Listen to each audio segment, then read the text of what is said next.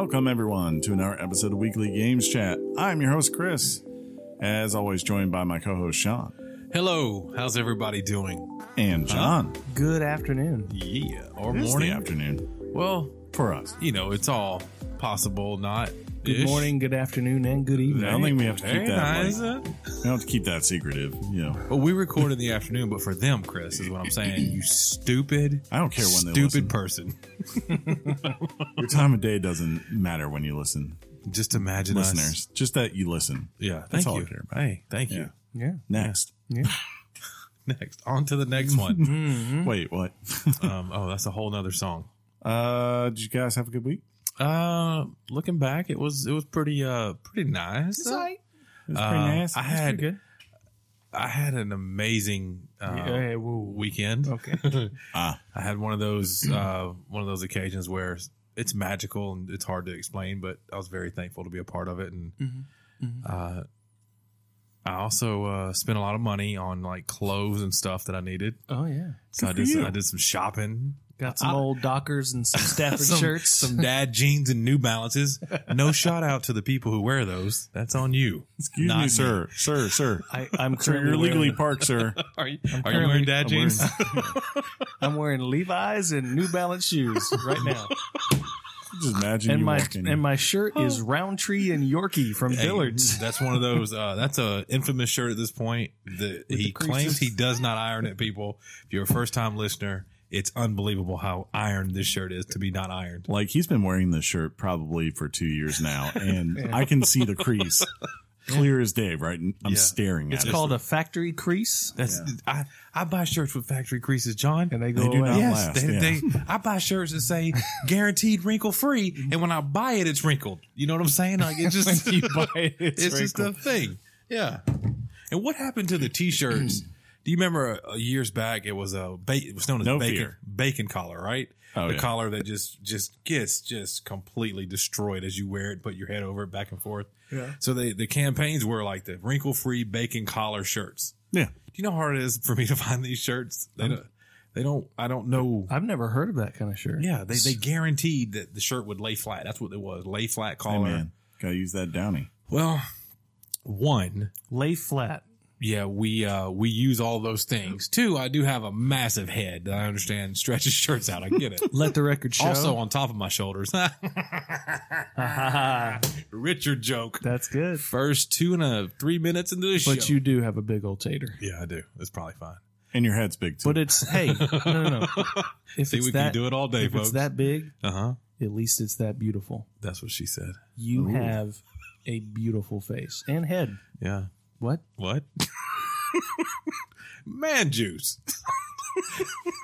Fun juice. Butter of a certain type. Oh, butteries. But yeah, I wanted to go see How to Train Your Dragon. Oh, Yeah, I did was that come hoping. out? Yeah. Yeah, I I heard was, that got excellent reviews. I was trying to, and I tried to go see, what you call Speaking it? of man juice, I tried to go see John, if I smell that, I'm coming across the table. Fighting in the Family, or whatever it's called. Mm-hmm. Yeah, but I didn't get to go see either. John, the show ends because one of us fight to the death if I smell that. oh, man. I'm Can gonna you hurry breathe. up? I'm Can you gonna give me- breathe as normal, Chris. Yeah, I Okay. want to see fighting with my family as well. I did not realize Stephen Merchant wrote that. And once I did, I was Who's like, that? I don't know. he who that is Stephen Merchant. Okay. Did you see Logan? Yes. Yeah, Remember the albino guy? Yes. That's Stephen That's Merchant. racist. But more importantly, where people probably know him more from as far as achievement, That's helping. he what you call it? He is the co-creator of The Office with Ricky Gervais. So the Okay. English version, So the inferior version. the better version. No. I mean, he's also co-creator technically of the U.S. Office. Ricky so- Gervais is funnier than Steve Carell. Negative, sir. Yeah. He's also in Portal. He was great in Portal, Ricky Gervais loves the animals. or Portal 2. So you should like Ricky Gervais too, John, because you love the animals. Prison Mike. Enough said. Like Ricky Gervais will go to war for people who like hunt and for no reason kill animals and stuff like that. He's pretty big on that stuff. Yeah. In defense of it, No, he's like, don't do it. Oh, It's bad. don't kill animals. Well, you have to just follow him. And he takes really funny selfies on Instagram. Oh. The bathtub ones are Yes. classic. They're the Nice. great. Nice. Yeah. You don't see Steve Carell doing anything but Pepsi ads about, oh, just a Pepsi? Okay. Okay. Cardi B. Did you watch? I know he did. The Oscars? Yeah. No. Always. No. Also watched Star is Born finally. I kind of want to see that. I cried. I cannot lie. I like big butts and I cannot lie. Bradley Cooper's dreamy. Who knew he could sing, right? I mean, I could Chris tell probably did watch. the moment Chris I did. saw him As soon as I in Wedding Crashers, I knew that man could bolt out. As soon as I saw the soundtrack and I saw that actually said Lady Gaga and Bradley Cooper on the song, I was like, man, this dude can just do everything. He apparently can direct. He's funny. He's, he can be an action star. He's a freaking raccoon at times. He can be an action star. Yes. Or was he in action and I forgot? Well, American Sniper, American Sniper. kind of, I guess Yeah. you could call that him. Correction also from last week. I was wrong. I thought Bradley Cooper won. He won the Golden Globe. He did not win the Oscar for Best Actor. So when I was making my picks of who I wanted to win, after watching that movie, he was the one who I was rooting for, even though I was 90% certain he wasn't going to win. But just Who won Best Actor, Chris? It just wasn't our year. Rami Malek won for Freddie you Mercury. see how much he loves that? He loves that Rami Malek won. I don't think he has a problem with it. I think he has a problem with the movie overall. Yeah. You speaking for Chris now? I watched both those. Somebody's got to. I watched both those movies within a week, and I felt one was much more a better take on music and like a part of music that I definitely think is very real than the other. Like, because that's what makes Star is Born. Star is Born has been done like 3 times now, 3 or 4 times. 3. And every time you there's a 30s version too, but then like the one that is adapted, yes, you're right, it's been There's been done 3 times. versions. Yeah, of the one script that everyone does. But anyways, it's true. I don't understand why that was so. It's just, can it be funny to me? Write a letter.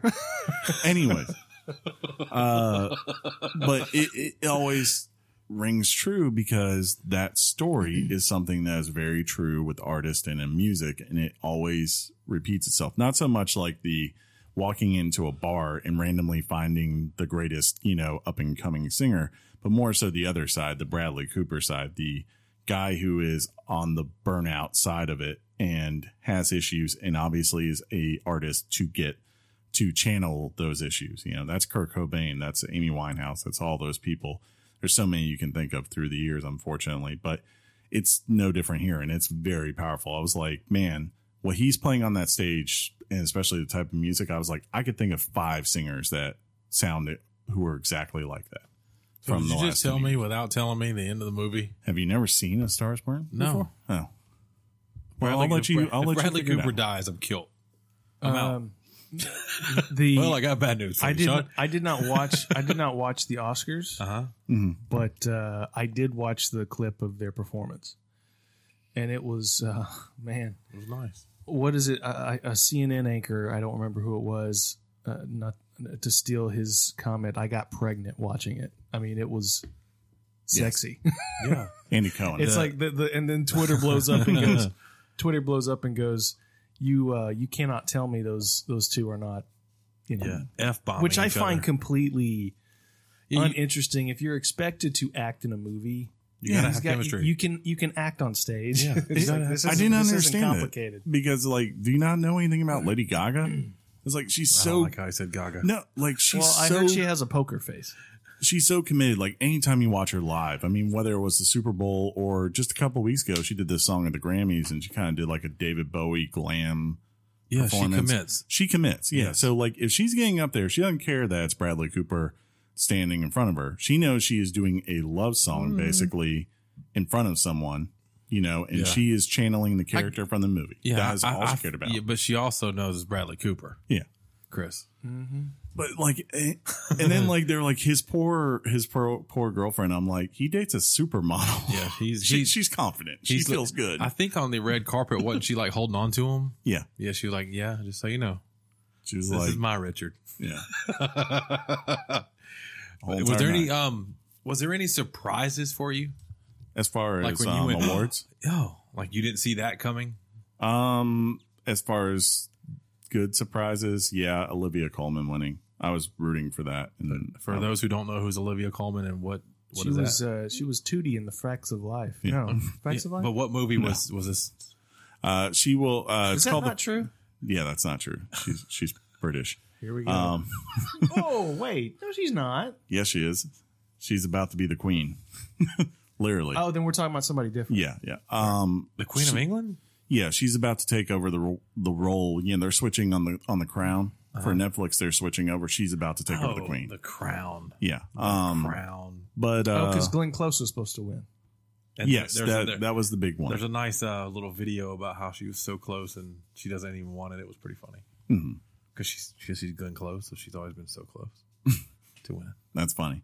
Get it? But she was in a movie called The Favorite, which that was probably my second favorite of everything that was nominated on that list. I was like, if this doesn't win, that would be my second pick. You watched the movie called The Favorite this year? Mm-hmm. It was very good. It's amazing. Isn't he so pretentious with this stuff? Well, it's just like I lived in the same world during the same time frame as Chris. You never heard of this film. Never.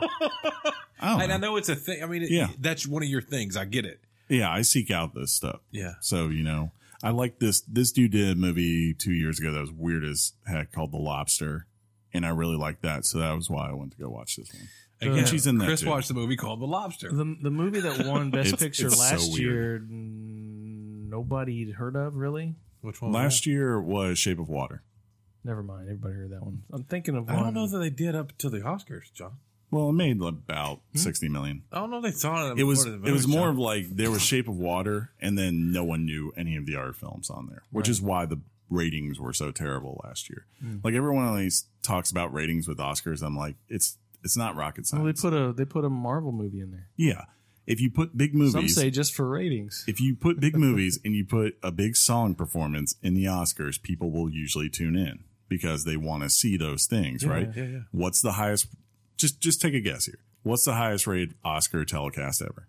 It's not that hard to figure out. If you think about it. I'm drawing The one where Titanic won? Yes. Why? Oh, Because pretty good. Because John, Yeah. my mind was blank. Why? Because and that night you got Titanic, which was sweeping everything, and then you have the performance at that time. Because remember, yeah, shut it down. We can't afford that. We cannot afford Celine. Do not censor me or police my speech. But anyways, I'll never let go, Jack. like that song was number one in the world at the time. So like it was like something like 55 million people watched that telecast. Another huge one, of course, is Lord of the Rings. Like all those years, Lord of the Rings was nominated. They did well, and it's because of that. Yeah. They had the perfect combo this year. What was I going to say? You lost know. it. No, it's there. Come on, Sean, you can do it. You got it, buddy. Do it for the show. For the show. Yeah. No, Yeah. I'm sorry. Agreed. Yeah, I'm trying. Okay, let's just move on because I'm apparently blank head. Hey, good tonight. Anyways, I won't talk about the winner of Best Picture. You We don't want to go down that route. You weren't happy about that. No, but I wasn't surprised. Were you disappointed? Were you upset about it? I was disappointed in the Academy. Not so much for picking that movie, but for what it more so meant that they But did. isn't the way it kind of works is when you have look, I don't mean to suggest that Rocky wasn't the best picture of 1976 because it was. But let's just take that as a example. When you have that high caliber of films, Network, Taxi Driver, All the President's Men, all that stuff, you split the vote so divisively. That wasn't, though, what it happened. becomes voting. It's a voting ballot, right? Yeah. No, that's not the reason why what happened, though. Like, I get what you're saying, and that does happen. That has definitely happened in the past. We've seen So it. you're saying that's not what happened this year, or that's not what happened in 76? No, in 76, yeah, you're probably right. Okay. It was probably one of those things where you had a bunch of people voting for Network and a bunch of people voting for All the President's Men. And then you have a quiet people who just go like, look, I really like Rocky. Rocky's a fun movie. You know, it's uplifting. It's heartwarming. And, you know, there'll be plenty of people to vote for those other things. But this is what Green I like, Book. right? So what happened this year? This year was basically Roma was by far the favorite, right? Like if you go and you look at critics' choices and everything, that thing is considered a masterpiece. Sure. And what happened, and it was admitted by many voters, was basically they didn't want to vote while they were fine with honoring him for best director and best cinematography and all these other things, right? Individual achievement. They had a big problem with voting for it for best picture because Netflix put that movie in theaters for a total of like 2 days and then released it straight to Netflix for its list or its viewership. And there was one person who anonymously said like, look, 2 years ago, I voted for Moonlight to encourage people to go to the theater. You know, this is not doing that. If I vote for this, then I'm voting for the opposite thing. So they wouldn't vote for it. So then you start to go like, well, what are you voting for then? If that's not going to get the votes, you're going to have a small group of people who still don't care. They're going to vote for Roma, right? Let me just stop you there for a second. You're saying that the reason Green Book won is because people rejected the Netflix film? Yes, basically. But you still had so many high caliber films in that category. Sure. I mean, the suggestion that they didn't get split. Yeah, so they went for something that's very traditional to them. Like, that's the kind of thing that the Academy likes. It's a lot easier for them to pick Green Book than it is a Spike Lee film. And is it fair? I mean, that's a different debate, right? But, sure. It's just the facts. It's the way it's always been. And maybe things are changing. Maybe this will kind of make them go like, we were, to their credit, they did a lot of things this year that I think impressed a lot of people. In terms of saying like, okay, yeah, we don't have a problem voting this as a winner now. There was some controversy on the Twitter about the winning. I can tell you that much. Yeah. It's, I mean, it's not the first time the weaker film gets the award, and it won't be the last. No. I mean, it's all subjective, I suppose. It's got a 80% Rotten Tomato score and a 69 Metacritic, and a 69 Metacritic isn't horrible at all. It's a good film. By John, critical standards. That's 1 point from a 70. Yeah.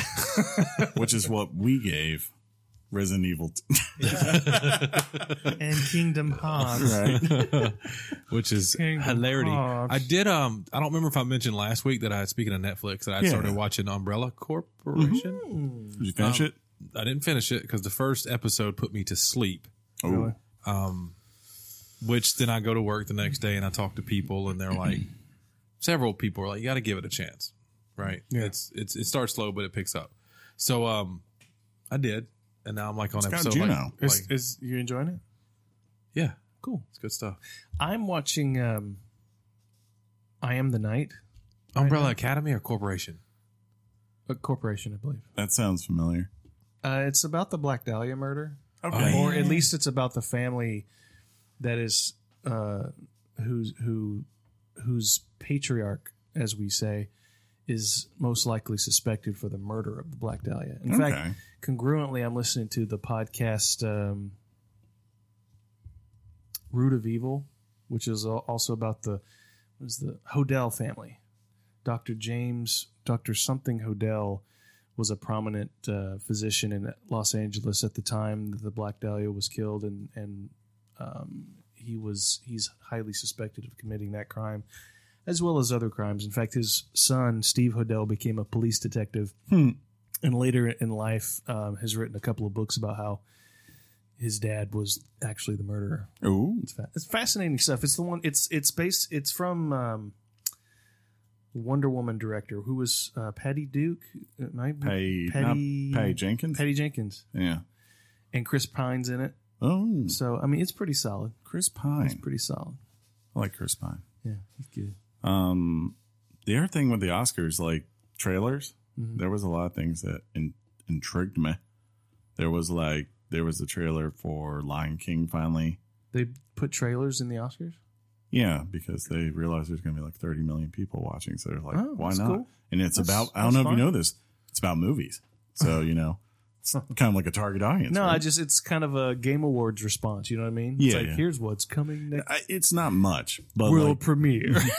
Like they had the big one, I think, was The Lion King, which was pretty much what you expect. It's it's that tease of recreation from the original. And it did not have the controversies that the Aladdin preview had with the genie there. There was none of that. Everyone was just like, all right, that looks like Lion King. Looked pretty good. But they had that. And then Martin Scorsese apparently has a film coming this fall that's got coming this fall called Irishman. And it's got De Niro, Pacino, Pesci. Pesci's in it? Yeah. Is this a spoof? No, I think They're all going to die. Pesci's in it. It's fine. I mean, I guess it's. I love Joe Pesci. Yeah, but no one's going to live through that movie. Yeah. Did you not see what happened the last time Pesci dealt with Irishmen? Yeah.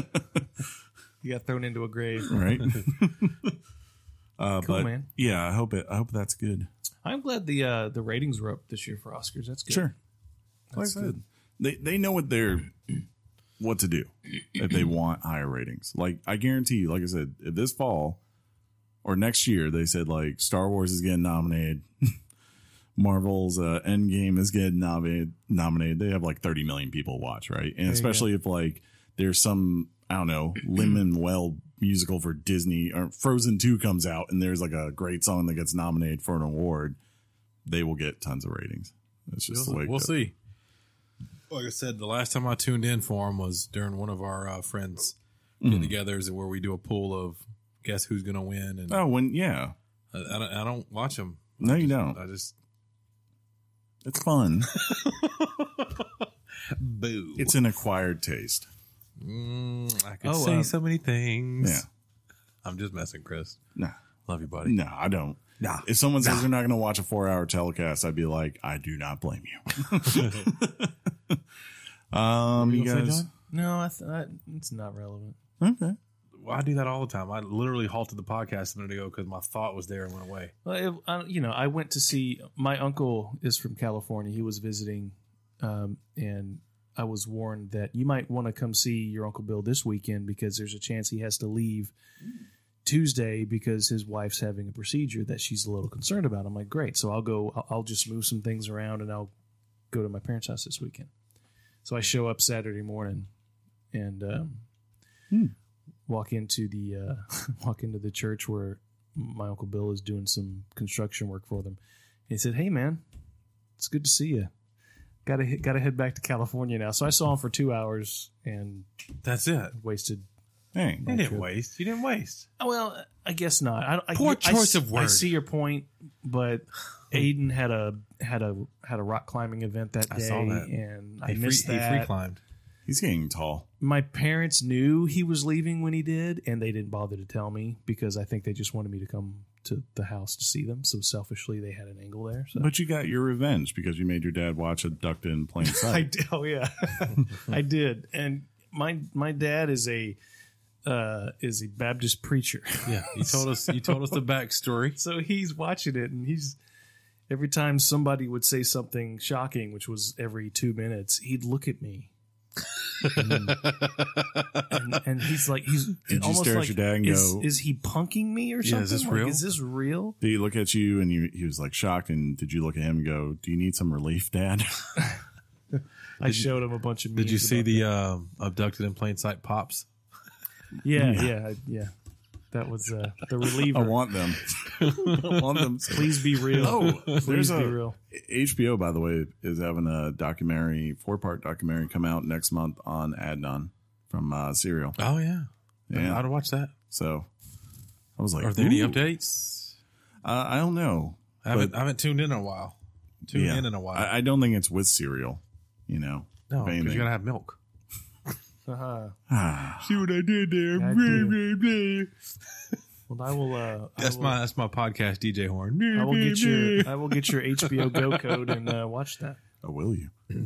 Ooh. When you get it to me. Yeah, cool. absolutely. All right, cool. Got it. You're not allowed to have it. Boo. Boo you. So this HBO does not go across state line. Rumor has it we played a game this week. Yeah, that's the rumor. What we played a game?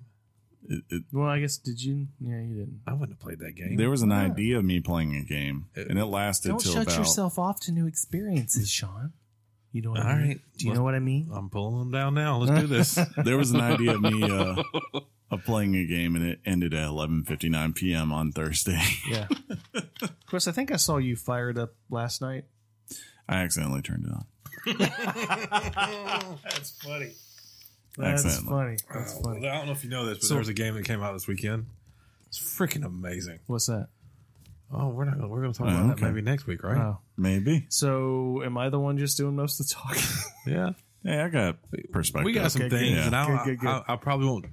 If I didn't compliment you last week, right? I'm complimenting you now because you really do hold a good Richard. You hold my Richard when you ask. You're a good reliever. You really do pose good questions during our review cool. sometimes. Thank you. To keep the conversation going. You think about what the listener might be thinking of, and I don't care about what Let's we're go to Good the point. next segment because I don't like all this praise of well, John. let's go to the secret recordings of Chris when the mics are quote unquote off. Yes. That's what you think. You about a size 13? Would you? All right, let's do it. I'd do me. Topic time.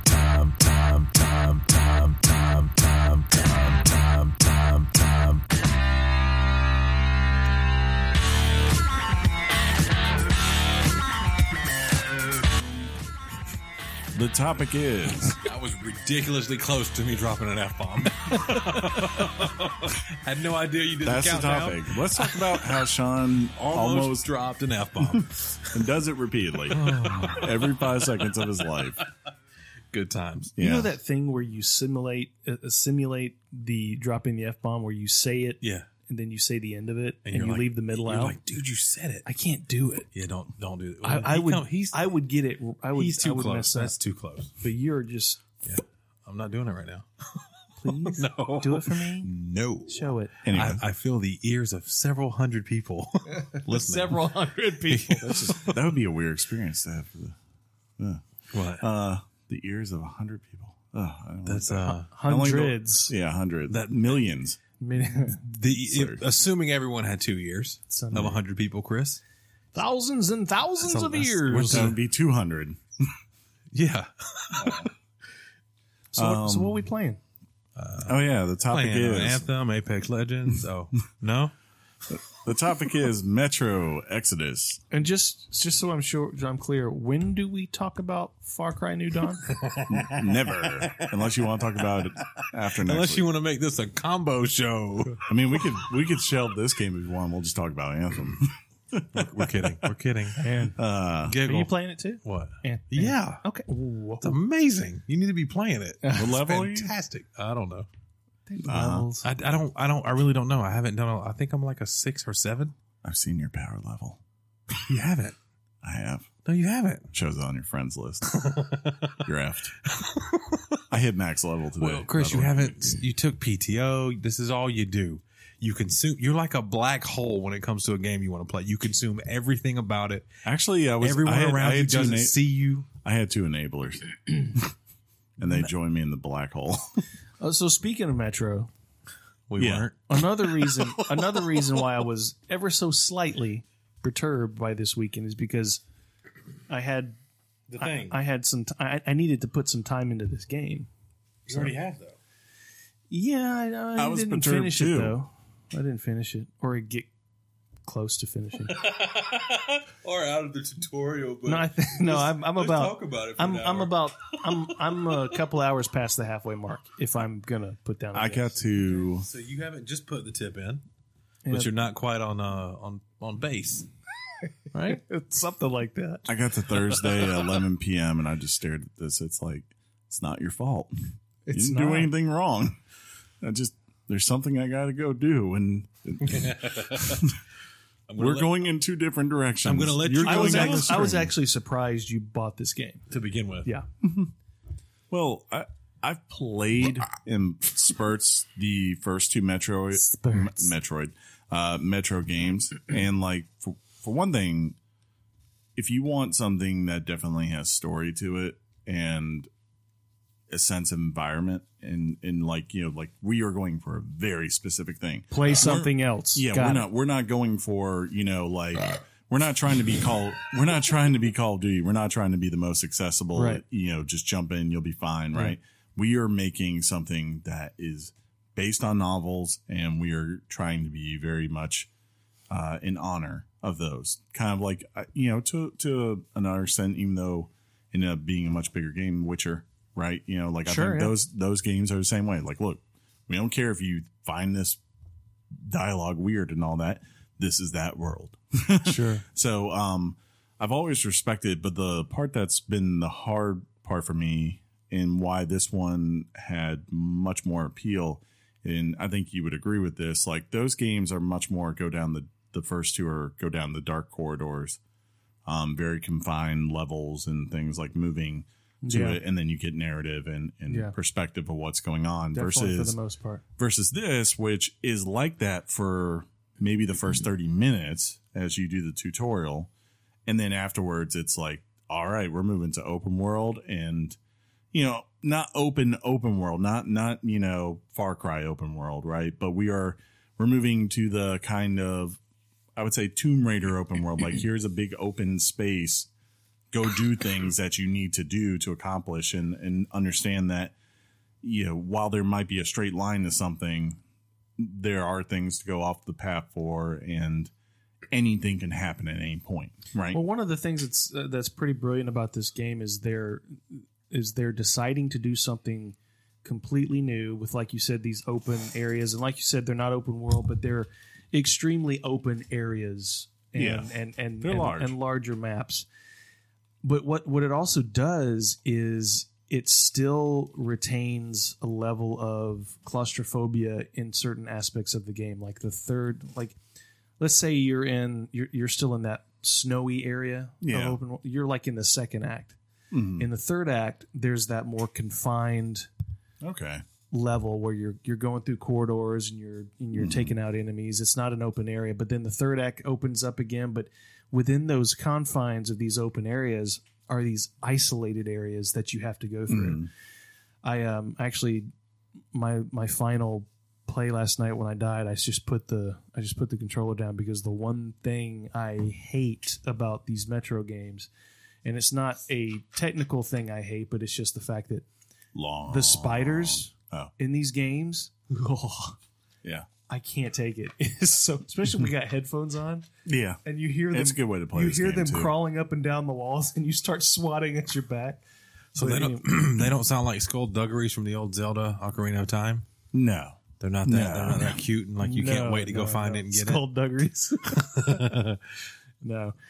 But this, like Chris said, this series I think started on the Xbox 360. I think it was an Xbox 360 exclusive. Might have been on PC as well. Maybe, yeah. Yeah. So makes sense, Microsoft and all. It was Metro PC, way for the future. Metro 2033 came out in the 360 era. Last Light, I think, came out in this generation, but it was sort of a cross. Yeah, if I recall, Last Light, cross-generational. I want to say Last Light came out like that first year of the launch of PS4 and Xbox One, and then they put the remastered of both of them out. Mm-hmm. But really, you could see the huge jump with the Last Light, because they basically brought the PC version over. I think the following year, the year after that. Yeah, it's one of those. It's one of the series that are highly underrated, in my opinion, as far as shooters go. Mm-hmm. The first game, you can go back and play it. It definitely shows its age, but the environments and the characters and the atmosphere still shine through as an enjoyable experience. The shooting mechanics in that game is where it really just kind of shows its age. The second one, Metro Last Light, is one of my favorite shooters of this generation. It's clean. It's precise. It's like an earlier version of Wolfenstein. Yeah. 9! Yeah. It really ramps up the action as far as opposed to the suspense. Sorry. But like Chris said, all these are confined. You're in the Metro. And for context, for anybody who doesn't know, because these aren't hugely popular games, it takes place in post-apocalyptic Russia. Mother Russia. And survivors of the nuclear war, any survivors manage to make it down into the metro railway system in Moscow. And so people in this series are surviving and living out their days in the Metro, as they call it. And the Metro is basically an underworld world with different cities and locations, things like that. So this game opens up where the main character Artyom has this feeling that there's this other world outside the Metro. He's just got this gut feeling, and everybody calls him crazy. Well, wasn't and all this there stuff. like a thing at the end of the last one where he heard he believed for a second that he heard a transmission come across, and then like everyone That's if you basically get the good ending. Yeah, like everyone was like, basically everyone's like, nah, man, you're dreaming. There's no one else. Yeah, There's us. both And Nazis and communists apparently. the endings I got in both games, let's just say, aren't canon. Yeah, okay. So, but anyway, Suck, Do John. you have played both of these games? And a lot of times when I'm listening to you guys review a game that I haven't touched or don't know about, I actually pull up information like a wiki page or what have you. And it looks like this picks right up where that last game left off, like Chris was saying. yeah, a couple of years after, but Do you feel so far in your playthrough that you really needed to have played this previous game to enjoy this one? not at all. It's not like Let a me- Kingdom Hearts. Yeah, let me thing. put this in perspective. Like I said, I've played both of the two games because they're on Games Pass, so I've dabbled with them. But I have not beat any of the first two games, and I'm not surprised John did, because I think they're definitely something that is very much up his personality and what he enjoys, like from past experiences. I was like, as soon as I started playing, love Russia. yeah, you love Russia. You can see it from your house. Is it Dying Light-ish? No. No, no, Okay. no. But Move on.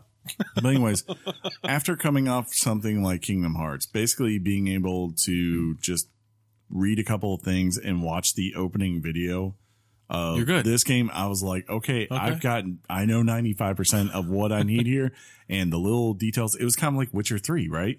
Like when I went to that, I had played a little bit of Witcher 2, did not beat it, did not play the first Witcher, and I got into that game and I was like, okay, there's a lot here. But it guided me, one, to things like that I needed to know, the core things. And two, as far as the story going into this game, it's focused. Like there is a very particular focus coming out the gate. Like RTM is trying to confirm this thing, right? As far as that, yes, there are more people out there, and everything that's going on in the beginning part, as far as his actions, is related to that, and the consequences of also too of his actions and things like that. And where it goes from there all feels organic, where you could easily pick this up and this be your first Metro game. You might not know every detail that you need to, but you could pull up a Wikipedia page, get the cliff notes, and you will be perfectly fine. Good to go. Or read Yeah. the books. That was a thing that I don't found read Russian. intriguing. I didn't know that this was based on this guy's books. Yeah, they're internationally best-selling. Oh, They're hard. They're hard to find. Great. They're Pretty much actually all over. they're actually hard to find Yeah, in print. Uh-huh. And when you do find them on Amazon, a lot of times they're sold out. I mean, these books are kind of in the popular zone. when they But say, But why? Then why don't they print more? I don't know. I think it's more of like when they say internationally best-selling, it's probably more so like they're huge selling in Russia and what used to be the Soviet bloc, Eastern Bloc. Like that's Like it's weird because because they can all relate to it, right? the it makes premise sense. of this game is right up stuff I like. Yeah. But I've never played a Metro, so I did not care about playing this Metro. I remember you watching, and I know we watched it and we were texting and things before the show, but when we recorded our reaction to the E3 that year where they revealed the trailer, Yeah. you were hyped. Oh, yeah. And I was like, what's that?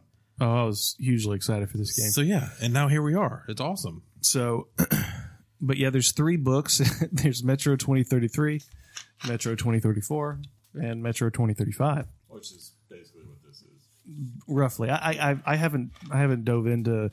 I'm actually listening to the first book for the first time on Audible, so they're available on Audible. Yeah, hey, So- I mean, I'm just going to put this out there, a little sidetrack.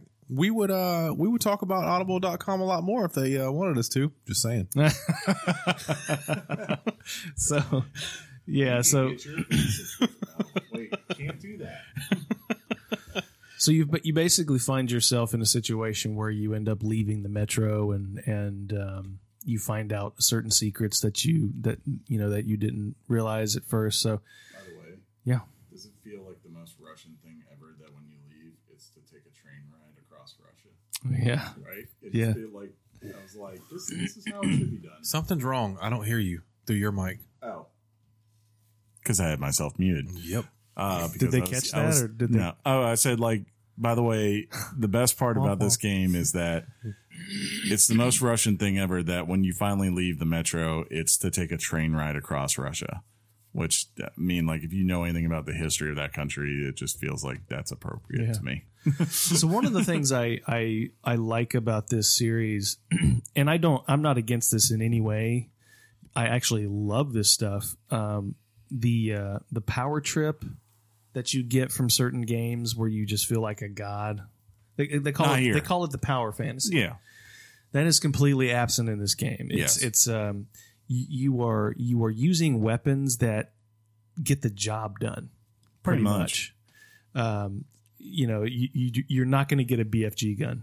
It's just not going to happen. Like the fact of like sensors, like even your enemies, right? Mm-hmm. A lot of times the way they are going to detect you from sneaking around is it's simply strings with cans on them, right? Which is makes sense. It's like true, low security. Even the pictures you find in buildings of this desert wasteland are pictures of desert wastelands. I mean, it's just a completely miserable place, but beautiful. The game is very, very beautiful. I will say, it's one of the prettiest games I've ever seen. What is that? My neighbor. Okay, going cool. up the stairs. Got it. No.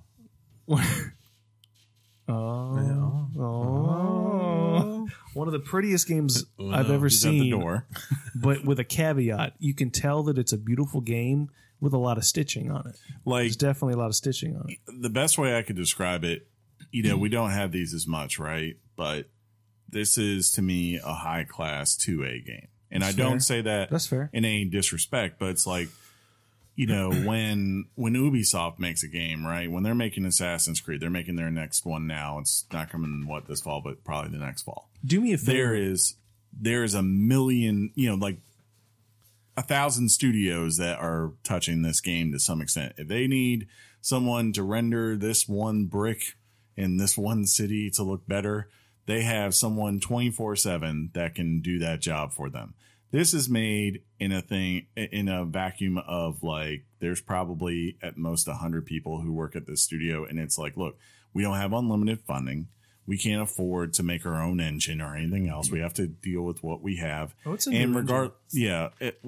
And the big thing is like, regardless, the game's got to come out on this date. We as a company don't have that luxury to make something that we just sit around like Rockstar. Do me a favor though. Cause I want to find out if this was just in my game randomly. And for all I care, you can fire it up now. You're in that area still, the snowy area. I want you to walk as far as you can on the railroad tracks to the north. Okay. I walked as far as I could and literally he glitched. They just stopped writing code. There's two men off the embankment of the railroad track just standing there with their hands to the side like this. I tried to engage them and knock them out. Nothing would happen. They're just standing there. They're not talking to you. That's fine. And then half of a mountain is cut in half. It's like literally they stopped writing code for the rest of it. Well, that's where the map ends. Yeah, right. Well, yeah, but you know how you see that decorative graphics mountain ranges out in the distance that you can't touch. You're saying it's a lie? They just stopped. It's like you were in the middle of the Matrix and they just ran out of space. But as far going back to not feeling overpowered or that power fantasy, one of the key differences in this game that was more prevalent in the first two was the first two games had sort of an economy with an in-game currency. And it's kind of hard to explain. Bullets were in-game currency, but these bullets that you used for currency were separate from ammunition that you got. So they weren't the same thing. So you would buy weapons with these bullet currency you find in the world, and you would augment and upgrade these weapons with that money. Versus like this is much more, I guess the best way to describe it would be, Fallout. I think it's like, look, go out here. and find this gun that has certain attachments, take it off, use it as you want on the things. The one thing I do have a problem with the guns, by the way, while I've enjoyed them, and there are certain ones that I've definitely been more, I would say, favoring than others, Sure, right? yeah. Like I got one that basically turned my gun into a high power sniper rifle, but with better reload times. The one thing is that it's not necessarily clear when you're just searching what is what and like at its base level, like what you're working with and what, like until you actually open up the book bag. Like, so there are times that I just see a gun and I don't know if it's new or not. I just take the pieces off and I keep what I have and, you know, keep moving on. And when I have time, I go like, okay, do I have some we're switching out for this gun instead of, you know, actually having an idea of like, this is something different than what I've already got. And it may be more powerful than what I already got. I've had no problem recognizing or spotting new weapons, but I can completely understand that perspective. Because like when you most see of these a things weapon are like a pistol that's Sure. been highly modified and you to can be see something else. but you can see the highlights in orange. Yeah. And I guess it's just like, I'm like, I don't know If that's a completely new weapon or not. Yeah, I don't know if that's the same pistol that I'm using now that's been modified or not. Yeah. And it's, you know, Sean, the crazy thing about the weapons in here, you could take a pistol and augment it into a shotgun, or at least a rifle. I don't like that. You can just like the basic shotgun. It's actually designed, in my opinion, to where you're just really never fully satisfied with the weapon you have. Yeah. That's what I was thinking. It would drive me crazy. Nothing's broke. Everything does the job just fine. Yeah. But it really wants you to experience. It wants you to experience a difficult and harsh world where, you know, getting the BFG is just never going to be your option. There's the best way I can describe it is in the open. I find myself running because I don't want to waste ammunition or tools on the mutant wildlife that's around me. Sure. Right. And I'm always, before I take off running, I'm always scouting Exactly. in advance to be like, okay, that's where those things are. Need to avoid that path. I need to go this way instead. And then when I'm in environments with humans, which are usually very close quarters or like, you know, gas stations or something, I'm very slow and precise of what I'm doing because it's a game that, you know, very much like something like Dishonored or whatever, it rewards your stealth abilities, but it's not going, or shoot, I'll even go to the level somewhat of Metal Gear, right? Like where being slow and methodical is very much rewarded. The difference being here, unlike Metal Gear, I think, or Dishonored, if I get into a pickle in those, I can find my way out. You come into a pickle in this game, you better hope that you have enough ammunition. You better hope that you have the right gun and setup and that you have an idea of where everyone is because it can go bad real quickly.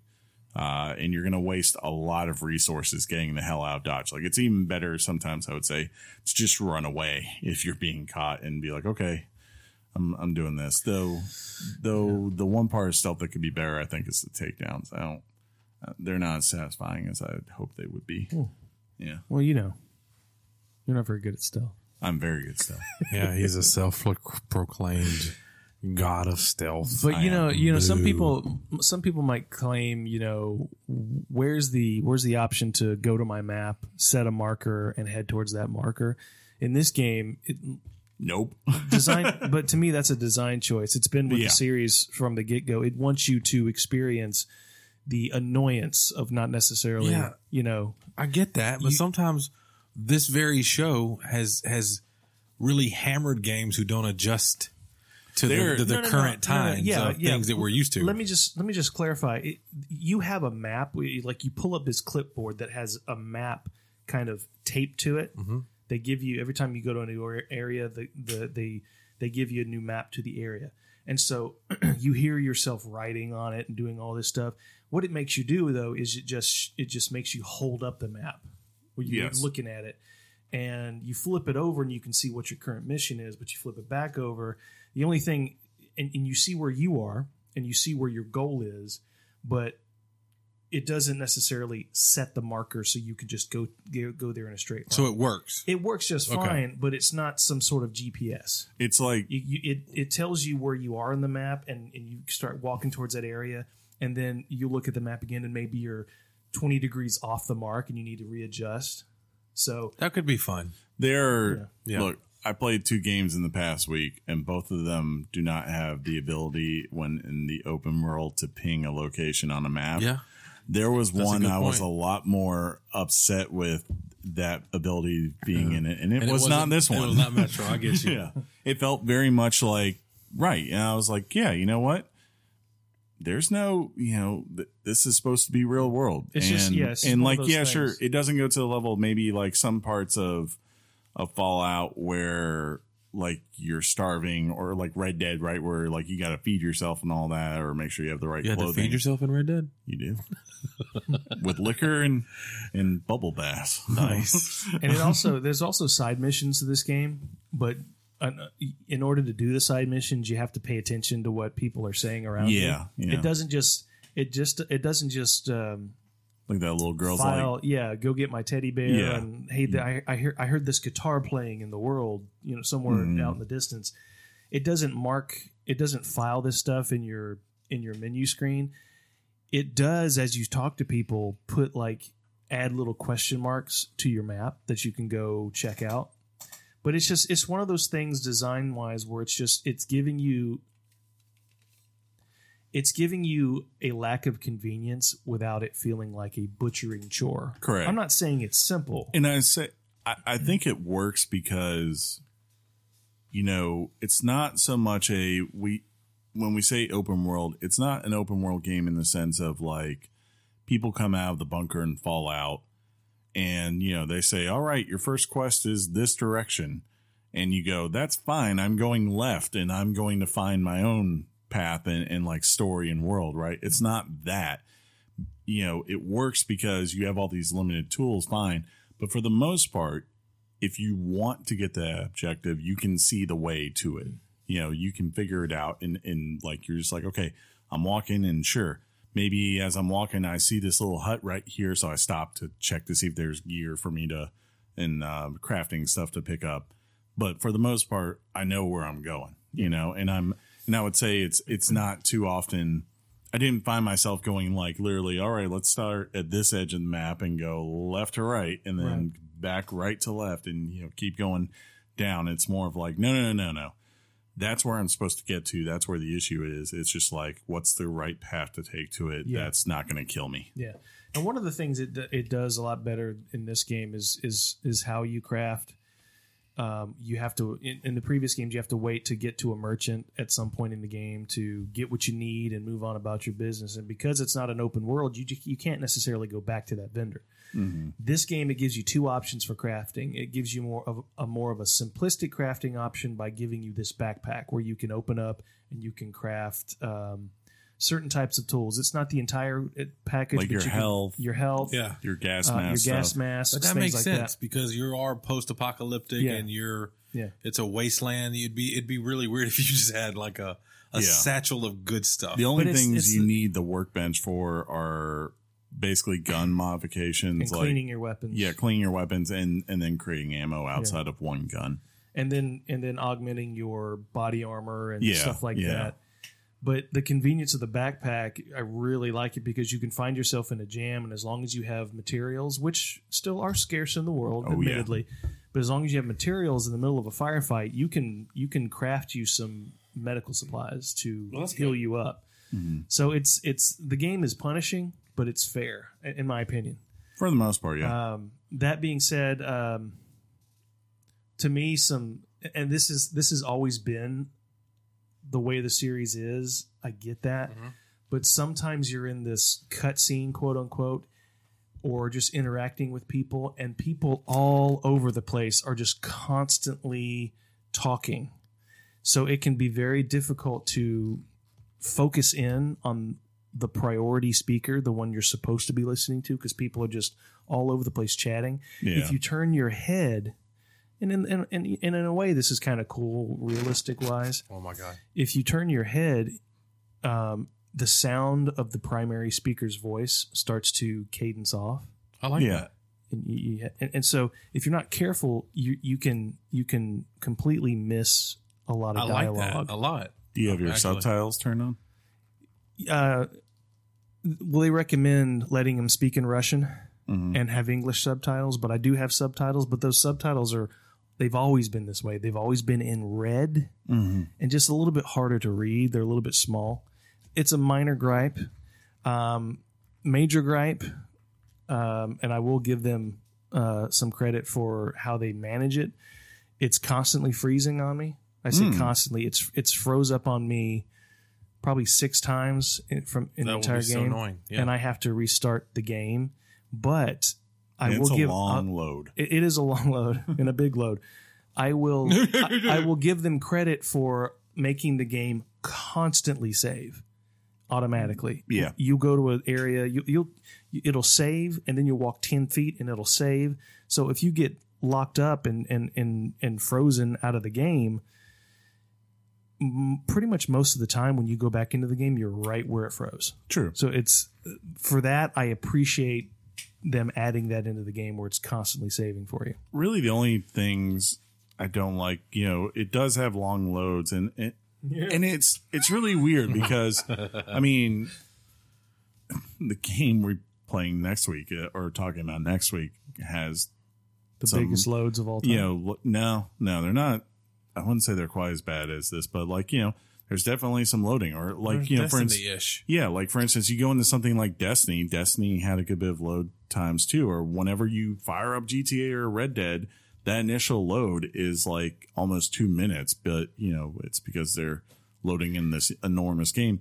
So that is a little bit of a pain when you die. The other side of it, as far as the fact that you don't have a lot of resource, the one thing I don't like is early on, especially, you're going to find yourself having to use the butt of your gun to basically melee things.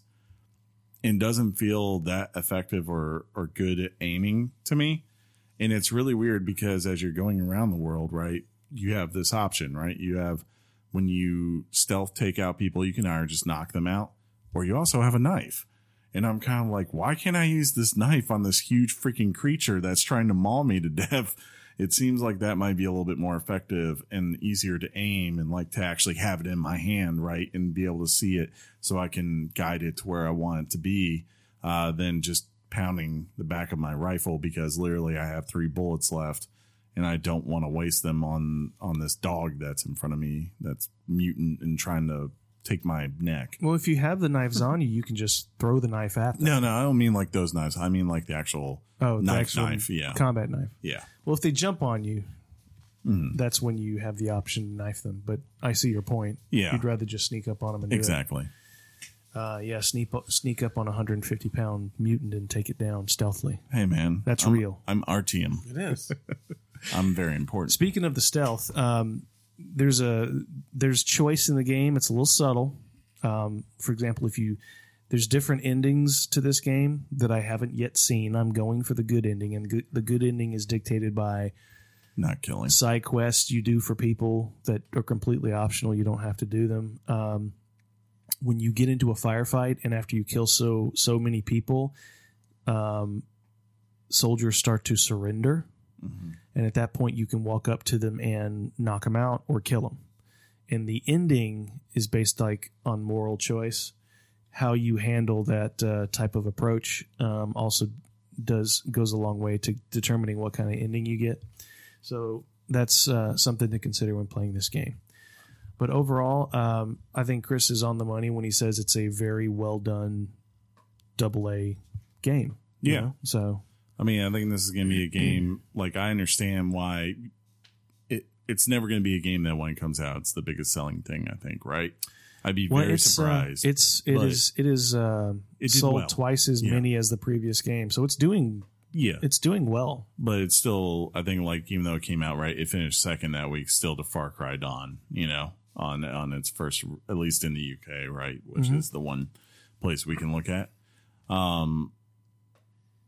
Which is fine. That's great. Like, right, Far Cry is much bigger franchise. Yeah. But at the same time, like, this is a game that I think if you if you're a fan of like I said, something like Metal Gear or even Dishonored or back in the day Thief and all that kind of stuff, and you also like have the blues from Fallout 76 from this past fall, this might be the game for you to go check out, because I think even though it's not the full, as we said before, it's not that full, freedom to go do whatever you want and make your own narrative thing.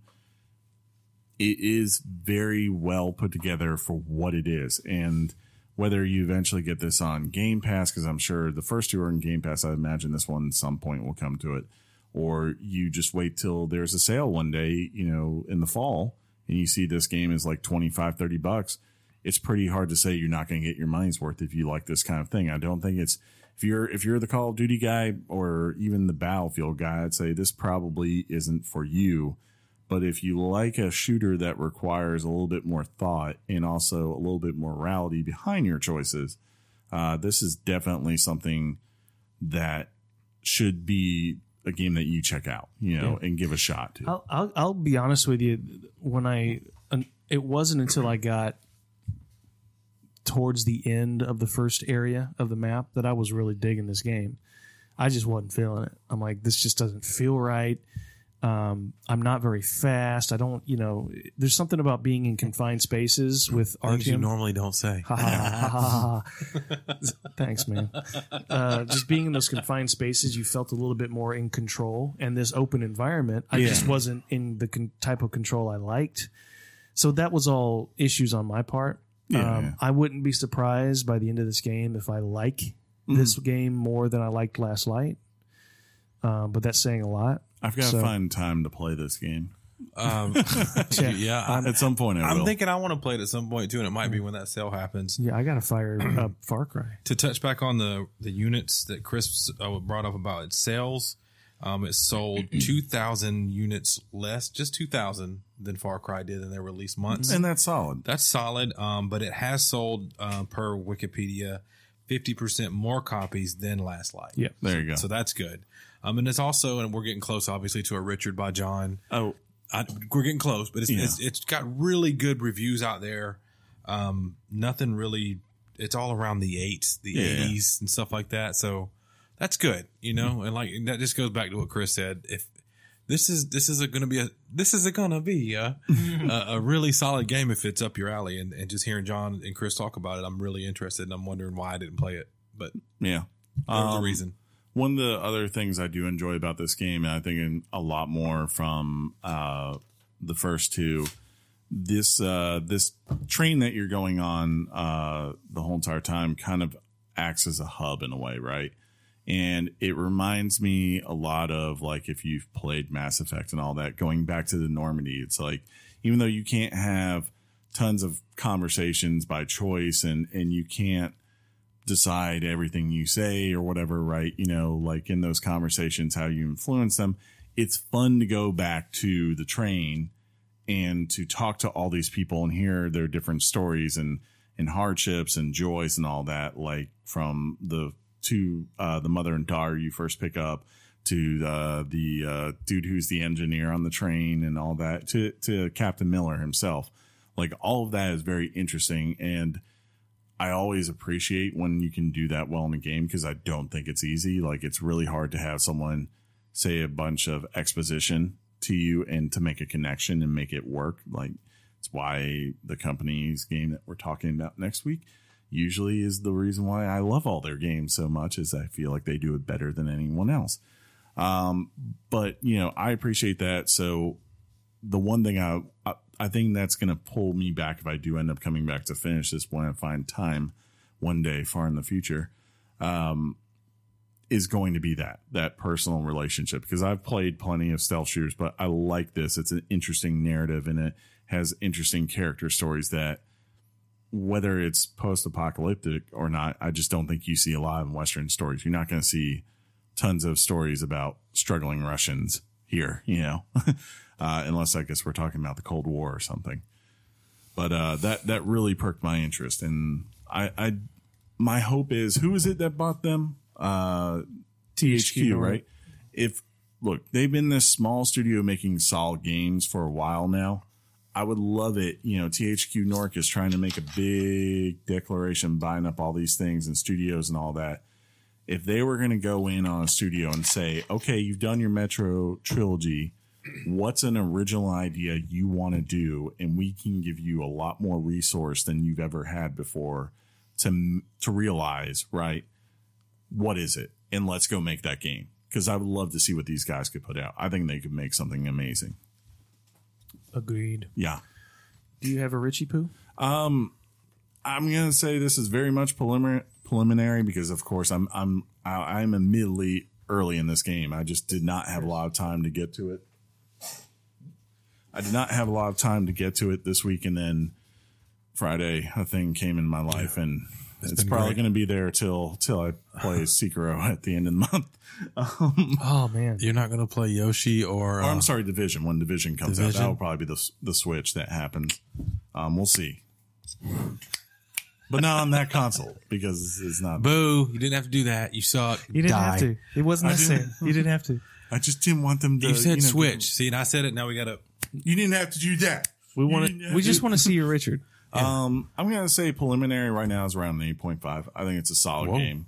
I think it's fun to play. Okay. And I think it's really well made for the resources. It's not like it's some small stylistic game that like someone sat hours and hours and could perfect, right? Like, no, it's like you're on a budget with a medium sized studio and you have a date you've got to hit. This is about the best you could ask for something like this, for it being this big open world. And John's right. Like the lighting system in this game is beautiful. It's a little bit more blurry up close, but when you look at things from afar, you're like, that's some great setting right there. Like this feels like a real place. So I agree, but I would say my 8.5 is a lot higher than his 8.5. Just kidding. Oh, it's got to be better. But if you, I highly recommend this game to anybody who is just kind of tired of the open world shooter formula or is looking for something new and unique to the first person shooter formula in general. I think if you've never played a Metro game, you might find this is something you haven't really experienced before. Mm-hmm. Kudos to 4A and Deep Silver. They put out a good title and they should be proud of this trilogy. I'm glad they got kudos 3 games to out. you. Yeah. Putting the time in really to get a good thing. Yeah. As far as a review and some gameplay opinions on this game, man. You never give me kudos for putting in time. I hate you. Awkward. Hate you so much. You guys want to do some news? Yes, please. Okay. Hot off the press and straight to your ears. Weekly Games Chat presents the news. There was so much peak. It was pretty. Yeah. It made a nice little cascade. You were so many needles to our balloon just then. And PD numbers leading this thing off for January. Nintendo, or as my grandma called it, a Tindle, she didn't know how to say Again, Nintendo. a console without division. I just don't want people to be confused. Yes, thank you. You're welcome. Go for it, Sean. Did you hear the proverbial brakes just starting on this? Somebody's typing away as we speak. I'm in a good mood. I'm reading things. I'm not. I'm coming for your heart. Nintendo led in January for both hardware and software sales. What was that word again? January. The Switch was the only console to show a year-on-year increase for dollar and unit sales, despite an overall decrease in the industry by 28%. That's just under 30%. Kingdom Hearts 3 was the best-selling game of the monthly, outselling. I'm just reading what's there, people. Terrible. Outselling it. Predecessor with a 2.5 or 2.5 times increase in dollar sales. The game was the fastest selling in this franchise, shipping over 5 million in 1 week. Sean, Huh? What'd they do to their sales? They doubled it. With 0.5. Yeah. They double 0.5'd it. Double. Here's your top 10 selling games. Do we go from bottom up when I do it? Yeah, Reader's choice. Yeah, we do. Number 10, the greatest game of all time, Grand Theft Auto 5. I feel like if it's January, February, June, July, I just know what's going to be on this list somewhere. Number 9, Mario Kart 8 Deluxe. Number 8, NBA 2K19. That's Chris's jam. VR Level 91. A VR title that Ryan Leaf of the show at number 7. It had VR in it. It was VR capable. Ace Combat 7 Skies Unknown. I will pick that game up at some point. I've played every Ace Combat game. Yeah. Number 6, Chris's favorite game ever, Red Dead Redemption 2. Number 5, the game I used to own but no longer do, Super Smash Bros. Ultimate. That's because I traded it in for Anthem. Number 4, Call of Duty Black Ops 4. Number 3, New Super Mario Bros. U Deluxe. Number 2, the game, and the next 2 games, the games we give like 5s, Resident Evil 2 and Kingdom Hearts 3 rounds off at number 1. And that is your MPD number for January. John, thoughts? Yeah, Call of Duty is clearly outselling Red Dead right now. So, well, when you get that huge advantage from the beginning. But it won't sell in this month because now everyone's playing Apex. Yeah, I've true. only- Right, yeah. I've played 1, 2, 3, 4, 5 games on that list. I've played at some point all but one on that list. Ace Combat, right? Yeah. Yeah. I look at Ace Combat and I thought today, I'm like, that's got to be a title that Sean could Get down really on? sink his teeth into. No. It's like it has Terrible. a story. Because To Sean has a need. I A hate need for Dude, speed. I hate flying games. Okay, Like, man. I hate them. It's so stupid. It's like they have a pretty basic story to them. Like it's always like a leader that's invading your land and you're going out there to defend it, right? But if you like dogfights, I mean, that is your game. Like, That's the thing that I yeah. don't like at and all. they're fun. They definitely require skill. Do you guys remember a console, right? A little hidden gem called the Nintendo. Yes. The NES, if you will. Yeah. On that system and around that time was a movie out starring Tom Cruise and Val Kilmer. It was called Top Gun. Goose. That was a horrible game. Was that the game where you had to land Yes. and it was very hard to land? Yes. That's all I think about when I think of flying games. It sucked. You're like, okay. For the longest time when I thought of flying games, it was on the SNES Pilot Wings. Die. And Chris, by the way, saying NES is perfectly acceptable. Yeah, it's acceptable, Chris. SNES Quit is being- not acceptable. Hey, word please. Stick. I'm a freedom marcher here, and I say what I want. Fair enough, but you're you a- suck for it. You're a stick. You. Ooh. Oh, you can't take that back, Chris. I don't have a caveat for this. I don't want Or a your pivot. laugh. We don't care about pivots. Just say it. Microsoft Yeah, that's perfect. to show their hand at Yeah, E3, this is and big is it a rosy palm? We'll What? see. We'll see. New reports are suggesting that Microsoft will show off its new Xbox hardware platforms during E3 2019, and that Halo Infinite will launch with the console. According to the French site Jeux Video, Yeah. Project Scarlet family of next-gen hardware will allegedly be revealed at E3. The console is rumored to be released by the end of 2020. The site also reports that there will be 2 consoles, the weaker being Lockhart That hurts. and the more powerful Anaconda. That's what I call mine.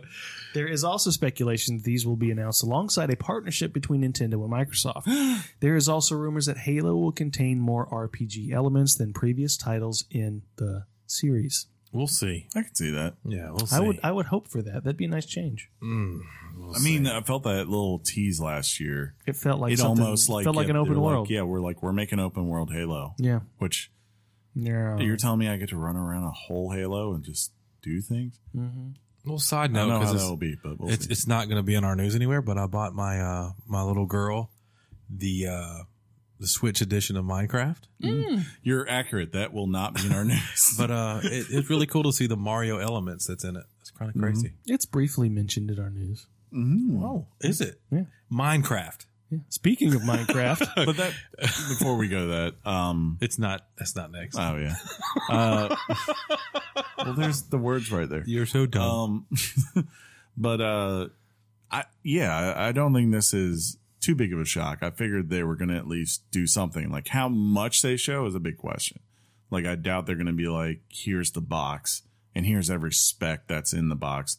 They'll probably do something like before where they'll talk about next gen, what they're going for, and they'll have developers come out being like, we asked them they gave it to us for the Xbox One X, and we asked them to go to a whole new level. And then they'll be like 20 billion teraflops. And then, I feel like you've scaled down a little bit. oh, well, They I think we're in the trillions now. No. They condense the teraflops. Like the national debt. 22 trillion teraflops. They condense them down, so now like 1 teraflop is like 5 billion teraflops of what was before. I see. So That 20 makes sense billion now. teraflops is just, because the It's a Xbox lot. is so powerful, Yeah. we could stream our podcast on it through Mixer, Chris. How about you? What you got to weigh in on that one? I don't have a camera for this one. I'm trying, John. Trying all angles. So, more news about Xbox. Xbox Games Pass is expanding. That's good news if you like the Games Pass. The Games Pass. Ooh, struggle bus. A new report suggests that Xbox Game Pass may be headed to the Nintendo Switch in the future. The future via streaming. That's without wires, John. Thank you.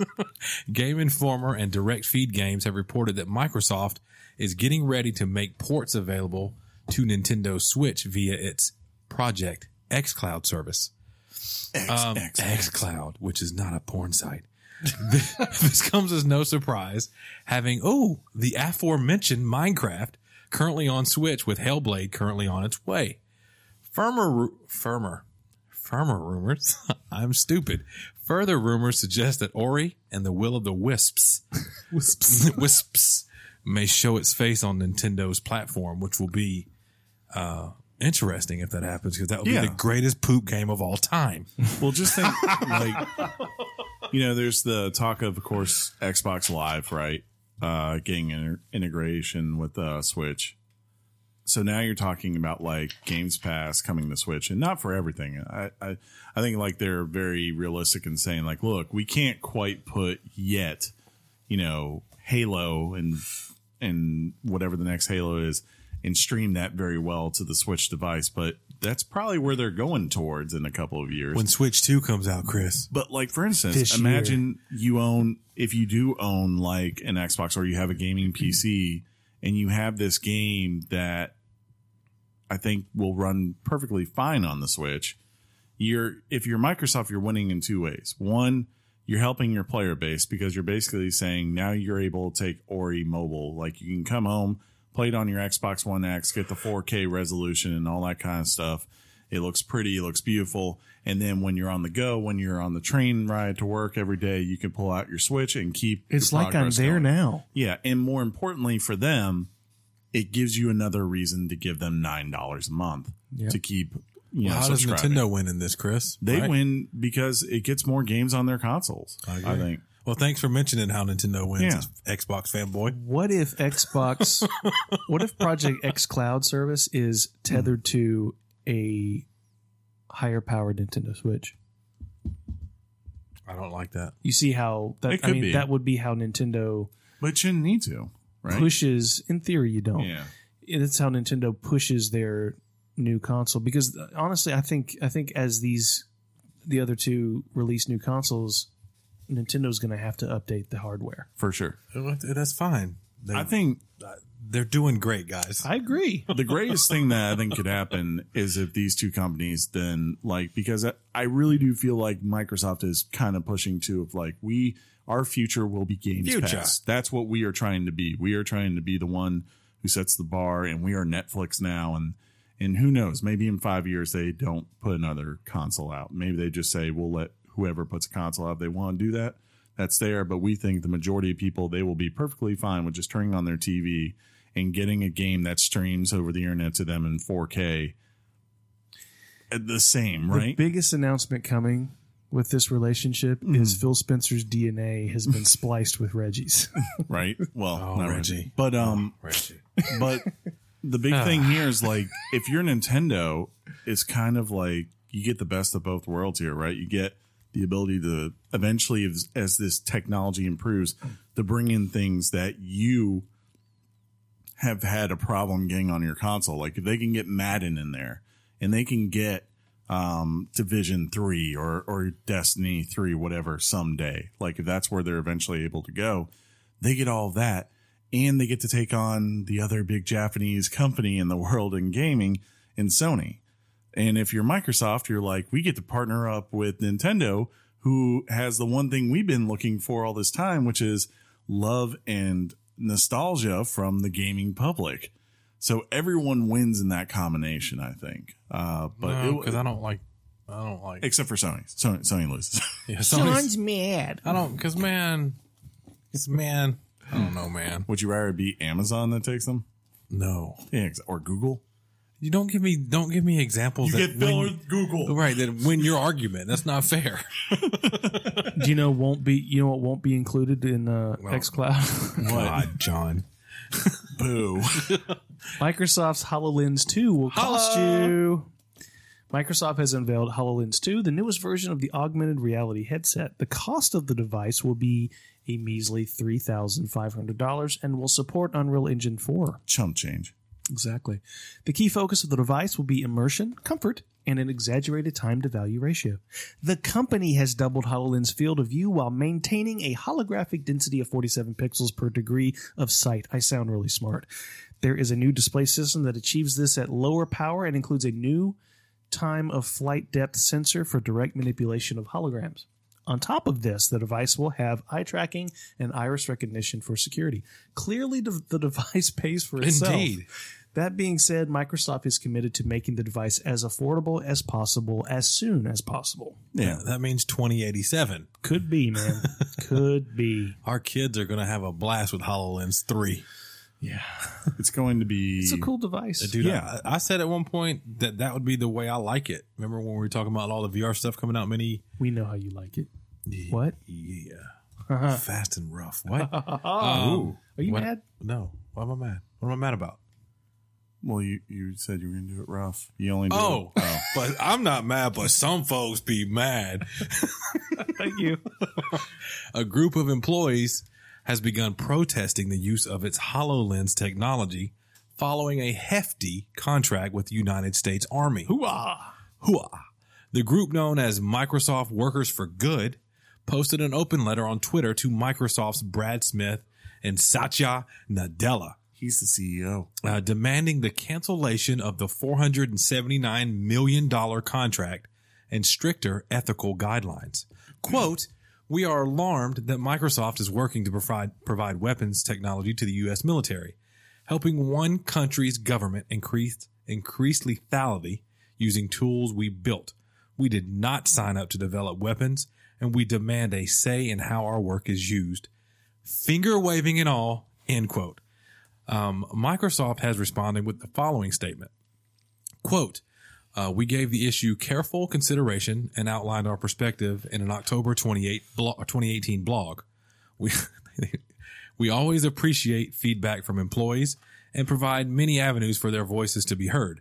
In fact, we heard from many employees throughout the fall. As we said then, we're committed to providing our technology to the U.S. Department of Defense, which includes the U.S. Army, under this contract. Also, we've said we'll remain engaged as an active corporate citizen in addressing the important ethical and public policy issues relating to AI and the military." At first, I thought that said Al. Thank God I fixed it. End quote. See, I was like, who the hell is Al? I don't really see much validity behind their argument. It's just like, you're talking about Microsoft, one of the biggest corporations and tech companies in the world, who is pretty much, as far as I know, for as long as they've been around and making great software and such, made technology and software for the military. That's what they do, right? Was there an outcry when they were using the Kinect for medical stuff? Yeah. I mean, there was outcry for that? no, An outcry? no, Well, you I said doubt yeah, that. because you have listen to what I said, Chris. I was more so agreeing with you and like, yeah, you're right. There wasn't. Yeah. So there's always going to be probably, I would say, always probably. See what I did there? Oh, I said, I see all of it. all right. Yeah. There's going to be pushback, man. And Yeah, someone's always going to disagree with something, a company's act. It's just something like this where you're like, look, man, Microsoft is not going to give up a contract like that. And I don't know what they're doing. Like, on one hand, if the military, I guess, is using it to spy on people, that would be concerning. But I don't think that's probably what they're doing. I would think they're going to use this in a perspective of like being able to have Fly a headset drones on. or something like that. Yeah, that or like to be able to have a headset on to basically have vision, you know, all around you, a whole entire wall of different data you could view that would be limited if you gave someone a computer screen. So if you can perfect that and make high-end agree. things, Yeah, I mean, it could do great things And for look, them. Microsoft is a United States based Yeah. thing, right? Bill Gates. Get Bill Gates in here. So they're going to be loyal to the United States government and its contracts if they're there, I guess. So I don't know where this will go from here. Now, on the other hand, if our soldiers start wearing HoloLens to invade Sony and Japan and Nintendo, be like The next Call of Duty, right? All This the was the soldiers trade. This was the trade-off. have HoloLens on. We have In-game. secured Zelda. We have secured Zelda. I got no beef with pacifists. Yeah, I agree. Yeah, that's true. And that's, you know, I think that's where I was going to say that's exactly where this comes from. Some people don't like the idea of war and the need for an army and all of that stuff. It's fair. I would Yeah. just ask them to consider, and I don't know what this product is. Obviously, no one's going to tell us. I'm sure it's very top secret. What if this technology brings more of our men and women home Right. to their families? That's at least some trade off to their objection, which I completely understand. I'm mad you get to read the next news story, John. Hey, you know who's also coming want it? home? No, you need to read it. I think it's fair Well, that it's you read clear. It's clear that HoloLens is not going to be retired. it. Oh my God. I was going to say. It's a good one. For No, God's sakes, I went, man. When Do it. I went with, you know who is going home? His though? is always that you know who he is or you know what is. It's totally Chris. We're moving on from pivots. We're just going to say the thing. Hey, come at me again. Come at me, bro. Come at me one more time. I will Zaxby's dinner you. Reggie Fils-Aimé's body is ready for retirement. Reggie Fils-Aimé is retiring as president and COO of Nintendo of America. In a farewell video, Reggie stated that Nintendo owns a part of my heart forever. It's a part that is filled with gratitude for the incredibly talented people I've worked with, for the opportunity to represent such a wonderful brand, and most of all, to feel like a member of the world's most positive and enduring gamer community. As I look forward to departing in both good health and good humor, this is not game over for me, but instead leveling up to more time with my wife, your wife, His wife. family, and friends, end quote. That was gaming references. Reggie That was awesome. Reggie will be replaced by Nintendo of America's current SVP of Sales and Marketing, Doug Bowser. Yes, Doug Bowser. It'll only be called Bowser from now on. Dude, Doug Bowser, that's the only, for me, I guess, you know, I don't want to say good thing, but bright light is this guy seems pretty cool. Yeah. I immediately started doing a Twitter stalking of Doug Bowser. He loves Nintendo, and for me, that's the most important thing for somebody to be in there who'll be able to lead the company in a way like Reggie did, man. I don't know. Like, Reggie's awesome. I don't know how much of a good pitchman he is, like as far as doing ads, but if they could do a great thing of ads of like him fighting with the actual Bowser, as far as Who's Bowser? what's the best direction for Nintendo going forward? Like Bowser's just trying to destroy things, and Doug's like, no, that could be a good. He's like, I'm series. Doug Bowser. Well, one of the things about these type of retirements, and I think you guys can relate to this, and many people may not be, and people love games, but we not only love games, but are passionate about the industry and what goes on in it. These guys, at least to me, the Phil Spencers and the Sean Layden's of the world, these guys are like celebrities and rock stars to me. In our These worlds, are the yeah. guys I go after for autographs. These are the guys that just, and Reggie has been around for so long. It's gonna be it. It's a hit. He's a love him or hate him. He's a presence in the games industry, and people respect him for his ability to. I mean, he can form a narrative better than anybody in the business, if you ask me. He can pivot. He can do all the things that you would expect a guy like that to do, but you also respect him for just the role he played. And I'm going to personally miss him Me too. a lot. I really echo am. what you say, John. That was well said. It's sad, but I'm not surprised also, because this is kind of the path that a lot of these people take. Like, right, like you think about like his trajectory. He comes in, and then like you have Reggie. He comes in. Reggie is he's there for GameCube, and then he works on, of course, Wii, builds his name there, and then you go through the heartbreak of Wii U, and now you come back and you're like, okay, we had this really bad time in our company, and we rebounded from it, and we found a way to, this time around, reach the market that we really wanted to reach again, which was America.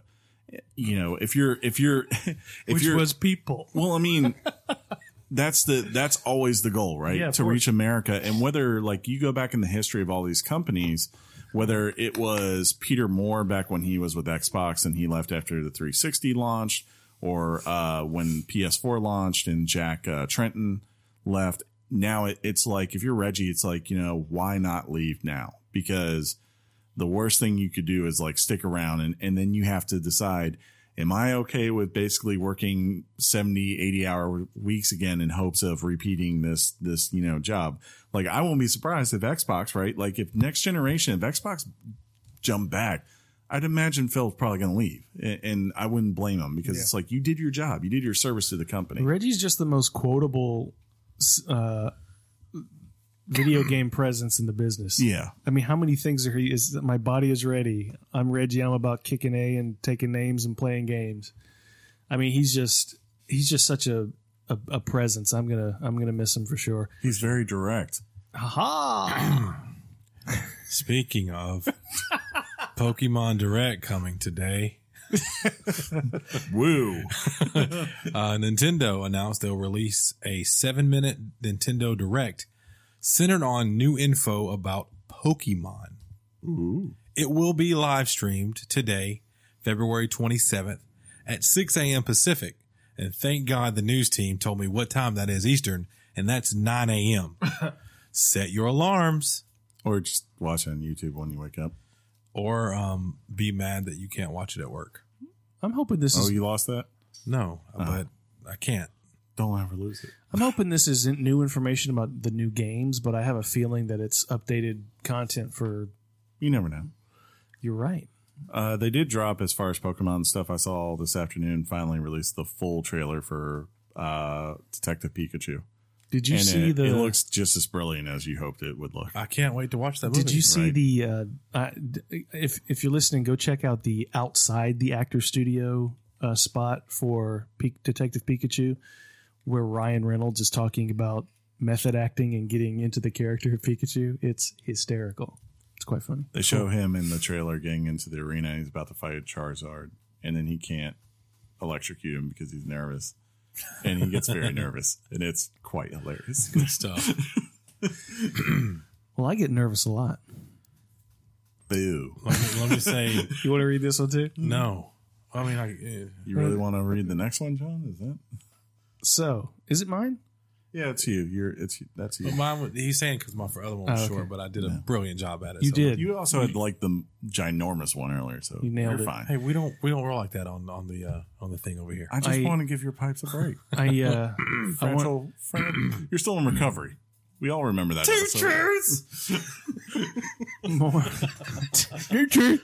more Brian Resident Lee just come in here. more. Oh wait. Go ahead. Okay, cool. Boo. More Resident Evil coming to Switch. Capcom. And when I was a kid, there was a mascot known as Captain Commando. Mm-hmm. But I digress. Capcom has confirmed that Resident Evil 0, 1, and 4 are coming to Switch this May. What happened to 2 and 3? Huh? We can't have everything. Oh, okay. They will drop on the eShop on May 21st, saying, quote, play all 3 masterpieces anywhere, such as on trains, during mansion tours, across the European countryside. All titles will be the HD remasters of the games. I'll be getting Yay. these. Well, Sure, I'll be okay. getting 0 and 4 because I've got 1 on PlayStation. You know what? I'll be getting an update for Overwatch. Will you put Sean, play with us. put his head through the wall? I don't want to do That was a really hard one. New Overwatch heroes incoming. You got this. The latest hero added to Blizzard's Overwatch roster, Baptiste, has been revealed. The Play Overwatch YouTube account has uploaded a new origin story video giving us some information into the upcoming hero, Baptiste.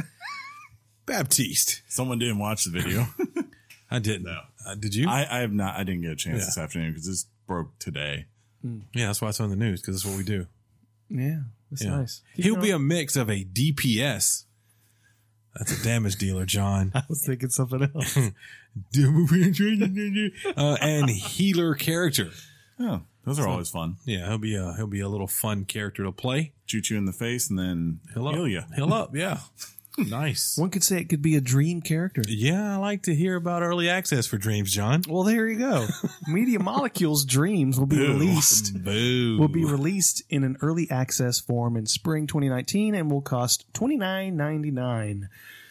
The game will arrive as a, quote, creator early access version containing a suite of creation tools and tutorials for using them. You can view the other people's creations, a series of pre-made, customizable arcade games, and a, quote, inspirational gallery of particularly impressive bits of work curated by Media Molecule. This version will not include the planned story campaign. Makes sense. I don't think this is going to do well, but man, it should, and it deserves to, Yeah.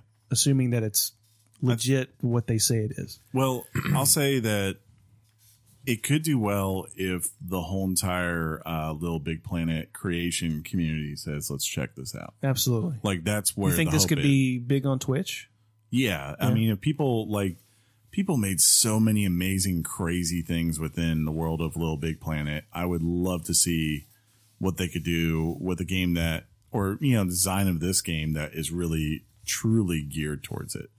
We'll see. Are you interested at all? Is it something you would want to play with? It may be something I check out. We'll see. I'm more so interested maybe to wait and then like after 2 or 3 months come back and be like, all right, let's see what the community has made. You know, because I'm not. What if I'm not everybody the guy. says that? What if everybody says that? Someone's got to make the skins and the different things that I use on all my characters. What was it that somebody, I was reading something, this is not going to go good. Somebody, oh, I know what it was. They remade, what's that Kojima horror game? Silent Hill. Yeah, but The PT one? the PT demo. Oh, okay. Somebody remade that shot by shot in Dreams. Nice. I think. I could be wrong, but I think that's what. Very doubtful. Nice. You should never doubt. Nice. You know what you'll never doubt? That this is the point where I go, finally this week. See, I can always bring him back. Oh, yeah. Bring it back. Bring it back. Finally this week. Don't move. Don't move. Don't move. I'll get you a towel. Man syrup. Activision. EA. Activision EA CEOs reportedly overpaid. Ding, ding, ding, ding. News at 9. According to the report from, quote, as you saw on the most... So, as I'm you- sorry. That should be, quote, as you sow, end quote. As you sow, end quote? Yeah. Okay. On the most overpaid CEOs of 2019, Activision Blizzard and Electronic Arts chief executives are reportedly on the list. As You Sow, a nonprofit foundation that encourages social responsibility of corporations, publishes an annual report on this topic. Bobby Kotick or Kotick? Kotick of Activision holds the title correcting names. of most overpaid CEO in gaming with a salary of $28,698,375, which is 306 times more than the average salary of an employee at Activision. And also chump change. That's chump change, dude. I make that an hour. He could afford a HoloLens, huh? This is why this is where I reveal the reason we can't show the podcast is I'm actually Bill Gates. I'm Bill Gates.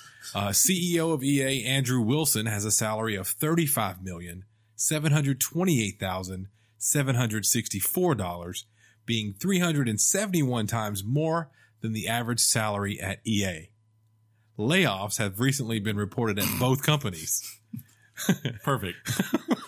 I can't say it. I mean, but it's not surprising, right? They would be the two that would be the highest paid because they are the two largest kind of mega corporations in gaming, at least U.S. corporations. I don't know how large or like how Ubisoft's pay structure works since they're a French company and all that. I don't. Go ahead. I understand that there are people who are mad that your boss makes that much more than you, but your boss is your boss. Yeah. And that's the best way I think I know how to say it. You may work at a company that calls itself a Fortune 500 if you're in America, or wherever you're from. You may work at a big company that says it's the top this or top that, and you're going to have people who make more money than you. When I started at a movie theater here locally. I cleaned theaters with a broom and a dustpan. I didn't make a lot of money. When I left the movie theater, I had reached a title of basically like an assistant manager, if you will. I made more money then. So work your way up. Maybe one day you become the next Bobby Kotick. I don't know. I part of me doesn't like that this list comes out yearly. That well, they always have these things. I know. But Yeah. I'm saying I don't know. Like what are they trying to gain by this? Just from us talking about it and being mad at the companies for having I don't think it's people make millions of dollars? Yeah, I mean, I'm sure they have their motives. I do think, like in this case, they're not so much as I'm sure the focus, right? It's probably on other industries. It's just like, look, they're obviously lumped in because they are people getting paid a lot amount of money. If I'm looking at this, I'm not so much like, well, you don't deserve to be paid more. I'm more so looking at like EA, if you're giving Andrew Wilson and his management team $35 million a year, you could hire better because whoever is running the ship over there is not That's doing with a great P, job. Ship with a P. That would like, it's not a thing of like they make more than the developers. It's Well- more of like you obviously are not doing a great job of running your company. Well, math when you do the average salary, it's going to be skewed. I'd like to see how from Andrew Wilson, then the next person, then the next person, and and go down that way. Yeah, as I'm long sure as the that's CFO nice and even, is high, and then too. eventually you get down to an entry level employee. I mean, you know, Well, a lot of times this, the and I should clarify in the report they report to you from whatever algorithm or theories they use how overpaid they are, not just how much they make. And both of them, I think they mentioned they are overpaid by about $13 to $15 million by whatever assessment they use. okay, Now these are that's a key point, these John. types. Well, Details. the agenda here, and I ain't got no beef with the agenda, but it's to gain attention and to put headlines in the papers, headlines on television, and headlines on Right. websites, to where it's the type of corporate social responsibility that is forced onto companies by shining a light on them and then forcing companies in the Fortune 500 to respond in defense. Well, and it's designed to make companies be defensive from a public relations perspective. There's no doubt. But- There's no doubt that the main part of this story and is the last part. It's the layoffs. Layoffs, yeah. Yeah, of course. We say It's it like this. It's pretty hard to like look at like Activision and be like, man, I feel bad about your hardships here, and like 800 people getting laid off when you go like, wow, the CEO makes that much per year and you're struggling. And I was like, maybe, there's a fair point to say like, well, what's your responsibility to your employees, I guess. One of the things to keep in mind about these salaries is every officer like this has what they call a benefits package. Yeah. And not every, when you look at the dollar amount that they give you, it's and this could be the case. I'd be surprised if it was. So I'm theorizing here. Most of the time, these salaries include stock options and stuff. This is not necessarily what Andrew Wilson takes home in a year. I'm not saying Probably he's higher. I'm not saying he's hurting, but what I'm saying is the $35 million or the $28 million included in that or built into that is the stocks they own, the benefits package they have, the sign-on bonus that they got, and a lot of the stock options that they have don't come into effect until years after they start. Yeah. So just a couple of things that could be clarified that maybe aren't, but that's not to suggest. Look, that's a lot of money. Yeah. It's a lot of money. That is a lot of money. If you ask me if someone's worth $35 million, it's not up to me. It's not up to you. It's up to the company. The answer is clear. Are they overpaid? In theory, probably not, because you can't be overpaid Well, if the company recognizes your value as $35 million. That's up to the company to decide, and into the eyes of the company, you're not overpaid. those companies are distinct too, because it's like they're versus some other studios that are out there, right? They are so much public corporations that it's like they have a responsibility. They're Andrew Wilson. I'm not trying, or Bobby Kotick to some extent too. I think I'm not trying to say that they're bad people or anything, but I'd be like, the number one thing they're not going to care about is how gamers feel about games outside of the fact of if it affects their bottom line.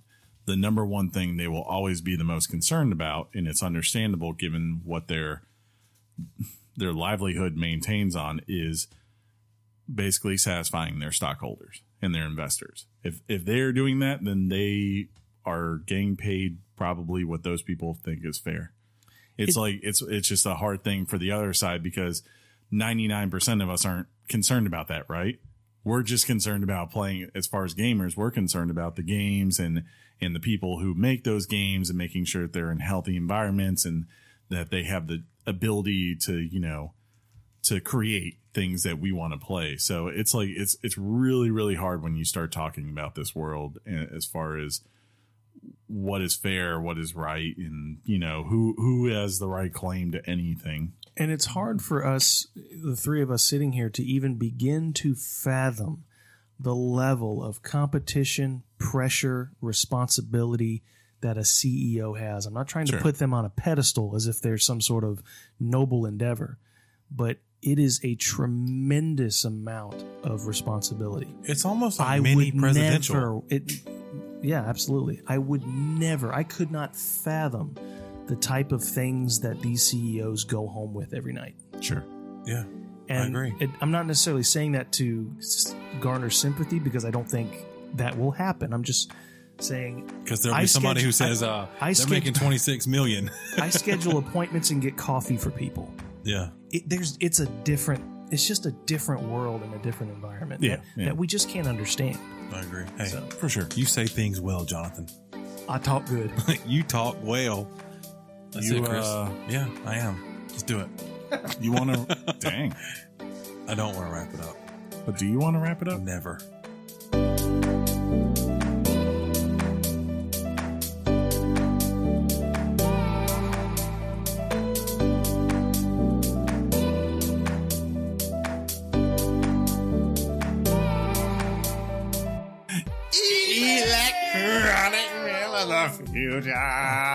I paused off because I wasn't sure if I actually pressed the button, but I did. Oh, we did? I did it. That was good job, good? Chris. Yeah, good job. Yeah. I don't suck. You don't. Well, people write in their thoughts, and they can do so by writing us at weeklygameschat@gmail.com, weeklygameschat@gmail.com, just like two people we're starting off with. No, we're getting this part out of the way. Is it we're hot getting in the here? negative. No, It's hot in here. not yet. But it might be about to be. One of these, I'm going to read both of these back to back, because you both, you both hit the same subject. And it was really weird for me, because I got these both on the same, like I messaged the first one to John on Friday morning, and I'm at home, I'm off work, I'm enjoying life. And I was like, he'll be fine. And then I come and check at 4:00, and then I had to be like, hey buddy, got some bad news. One more. But anyways, you can write in your thoughts in just like Jim did. Yeah. Jim. Hey, Jim. Hey, Jim. He says, hi, guys. What's up? Hope all is well in podcast land. That's pretty good. Longtime listener here. Love the podcast and the chemistry between the three of you. So Easily do I. one of the podcasts I look forward to the most during the week. Well, thank you, sir. I finished the Apex Legends show yesterday, have had some time to absorb it, and felt the need to write in. Occasionally on the podcast, John lets in a bit too much of the libertarian crazy, and it takes a little bit of a shake-off to get back into the vibe of an otherwise awesome podcast, but it can be done.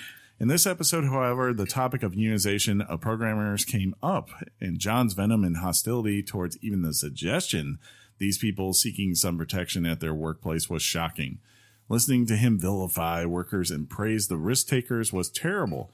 I actually turned down the volume for a while, hoping it would quickly pass. When I came back to John still doing it, I had to stop. Look, people disagree and have different views, but this was too much and too nasty. I'm still unable to shake of what is, frankly, an actual... I think he was going to say shake off what it is. Oh, shake off, an actual hostility towards John. I'm going to have to take a break for a while.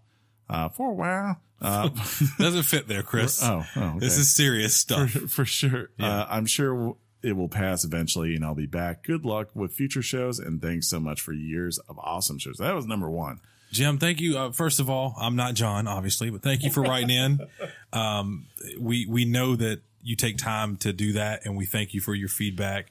Right. I really hope that you don't take too long away from us because, we love our listeners, but we also understand. Did you mute me? I hope you listen. I said if what he says is true, he can't hear you. If you're not listening to this show, I did say it, and maybe one day you'll hear me say it. So second up now, Chris, I'm going to be honest here before I read this. His name is also Chris, like me. While John, I promise you to you, Chris, John has seen all this. I sent everything to John. So there's a big part of this, though, that is summarizing a lot of issues. And for brevity, we're going to shorten this down. Brevity. Chris, I like that word. Did it fit, John? It did. That's what you did. But he says, what's up, guys? He says, what's up, guys? Been a listener since the release of Final Fantasy 15 and absolutely love your take on sports games and entertainment. Thank you, Chris. The three of you, you're welcome. Have great chemistry and work extremely well together to provide a nuanced and multifaceted approach to the video game industry. Thank you so much, and now I will vent. All right, here we go. Hey, let's shake it off a little bit. Let's get ready. He says, John is so incredibly frustrating and annoying with his dorm room philosophizing concerns the free market and the responsibilities of employees to their employers to their employees. In this past week's episode, John again shot his mouth off on something he obviously had very little understanding.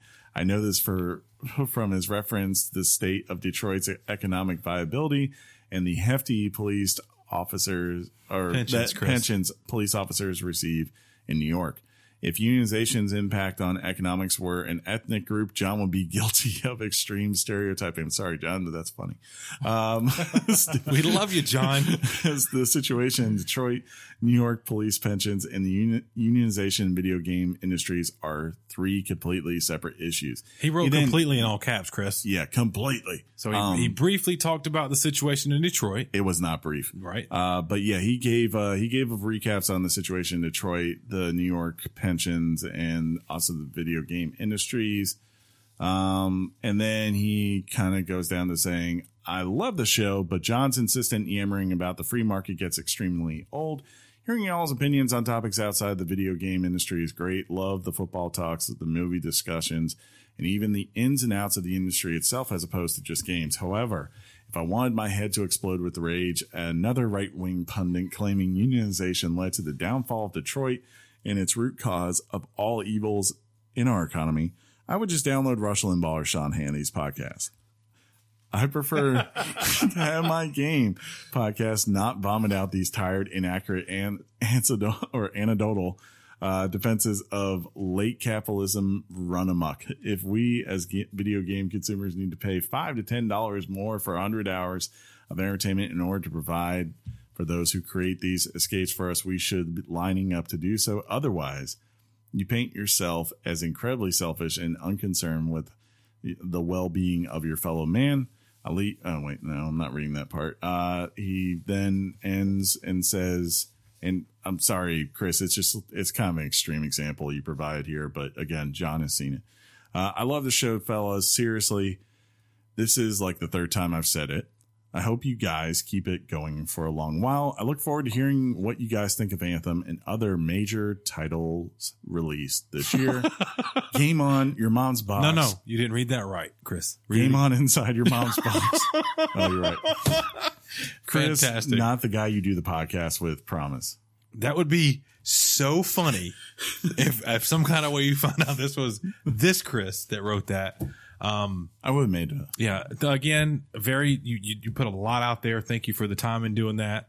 We've said multiple times that we're going to do our best to read emails that we get. And sometimes they're not going to be pretty. Sometimes we say things that anger you or you don't agree with us. But as you see here, we're not going to silence you. We're going to put it out there because we know that as you listen, you have thoughts that come up and things you want to say. And this is your outlet to do so. So thank you for that. Whatever. Before, John, you mind if I say something before? Absolutely. Please. Look, to both of you guys, I totally love that you're being honest and upfront of how you feel about something. I would rather someone say something to my face than just complain about it. I hate you. Not the time. I'm sorry. But that said, I want to point this out here. Like, look, I think for the most part, we do not just stray into political talk unless it is in relation to the video games industry. This is called Weekly Games Chat. We talk about the dealings that are going on in the world. That includes right now what has been a very large push of unionizations. And if you go back and you listen to that episode, you hear John's opinion on it, but you also hear mine. And you heard Sean say, hey, I heard good points from both of you during that whole entire time. And that's what it's about, is that even though I don't agree with John's opinion on it, and John probably doesn't agree with mine, we can have a discussion and be honest and respectful for the most part, most of the time. And when we do go too far, we apologize to each other and we move on. That's why me and him are really good friends. Can you imagine us living together? We did. Woof. Woof. But that said, like, look, there's never going to be this moment where Sean and I reach over and say, John, don't say that. No. And the same way, Sean, John is never going to reach over, talk to Sean and say, Chris, you don't need to say that. Or I can't imagine this scenario because Sean is such a lovable, kind of lighthearted guy. Where me and John are like, Sean, shut up. But, we're always going to be. What just happened? I don't know. I'm basically saying there's never going to be a point where we censor each other. You could have just said that. Yeah, that would have worked. Regardless, we're going to talk about the issues of the day as they come up. There was a couple months ago, right? I was thinking of this where we talked about how, I think it was last year, there were talks about tariffs coming in on, of course, through President Trump's stuff, right? With China and Asia, because he thinks a lot of things are unfair. And I know I've said some things that I'm sure if you are a diehard Trump supporter on that issue, you probably did not like. And that's fine. I'm fine with you not liking it. And I think John is fine that you don't like it either. But the point of it is that we're not just going out there and telling you you're a bad person or a terrible person just because you do or do not believe in something. We're saying this is our opinion. This is dealing with the industry that we cover week by week out. And we care about, for sure. And when these issues come up, we're going to address them just as much as we would Reggie retiring from Nintendo or Xbox Game Pass coming to the Switch, right? We all have our biases. And John, I'll let you say what you want. Well, I want to address both of them, I guess, one at a time, and I'll try to be as brief as possible because one of the things that I think makes Chris interesting is that he doesn't agree with me. I think if everybody had the same opinions about everything, we'd pretty much annoy the living stew out of each other. Mm-hmm. That being said, there's a lot of things, and look, we live in a highly impassioned political environment. We are in Trump's America, and I understand that wholeheartedly. But there's this thing that I hope we can get back to, is that one, we refrain and respectfully, and I appreciate both of y'all's perspective, and I want you to keep writing and keep listening. I always value someone else's opinion. At least I try to. I want us to try to refrain from attributing motive to your beliefs. A couple of times it was suggested that the reason I believe the way I believe is because I don't care about the worker. Guys, I am a worker. I am that guy. I go and work for a paycheck that's not huge. I want you to consider the possibility that the reason I believe these things is because I care about the worker. That might be hard to process, but good faith arguments require that type of level. that type of understanding. And I feel like we've kind of lost that. But a couple of things. Oh. To the first letter, Jim. Can I say Jim? Jim. Jim's letter. Let's say Jim. He used a couple of words that I just wanted to kind of examine a little bit further. He used John's venom. Now let's examine what the word venom actually means. It's extreme malice and bitterness shown in someone's speech or action. I would challenge Jim to reconsider the use of the word venom. I've gone back and listened to it several times. In my opinion, no venom was used. Hostility. He used the word hostility twice. One in referring to me and one in referring to his feelings towards me. I would urge him. I'm not censoring him. He can write what he wants. But I would urge him just to reconsider those types of words because there was no hostility used. He said, I praised the risk takers. Simply saying that they take risks is not the equivalent of praising them for taking risks. I have plenty of problems with companies that lay off workers. I have plenty of problems with companies who make this much money like EA and Activision and have forgotten the customer that they serve. Mm-hmm. Yeah. On that. Sorry. Yeah. He said I was too nasty. Again, I'm not trying to nitpick his word choice, but I would just re-examine the words you used, and consider, was I truly being nasty? No, I was being argumentative for sure. I was impassioned, no doubt, For sure. but I didn't insult anybody. And if you go back and listen, I would encourage you to listen because you indicated that you cut it off at a certain point. I think you should go back and listen. You might be surprised at what you heard. Mm-hmm. I was going after primarily the AFL-CIO in their dishonesty because I felt, basically, guys, the AFL-CIO is the equivalent, in my opinion, of a corporation with organizations under their umbrella. To some extent. They're huge. Huge. And they're going after $43 billion. And I urge you, is it even possible that this is about money for them? I would say it is. Moving on. Let's see. Finally, you did the second letter. when you have notes, you gotta do the Yeah. thing. He did the page flip. Yeah, you gotta do that thing. Yeah, so they know you got notes. Holding pieces of paper in my formerly nicotine-stained fingers, said Rush Limbaugh. Dorm room philosophizing, John's incessant yammering. Makes me and Chris happy. It just look.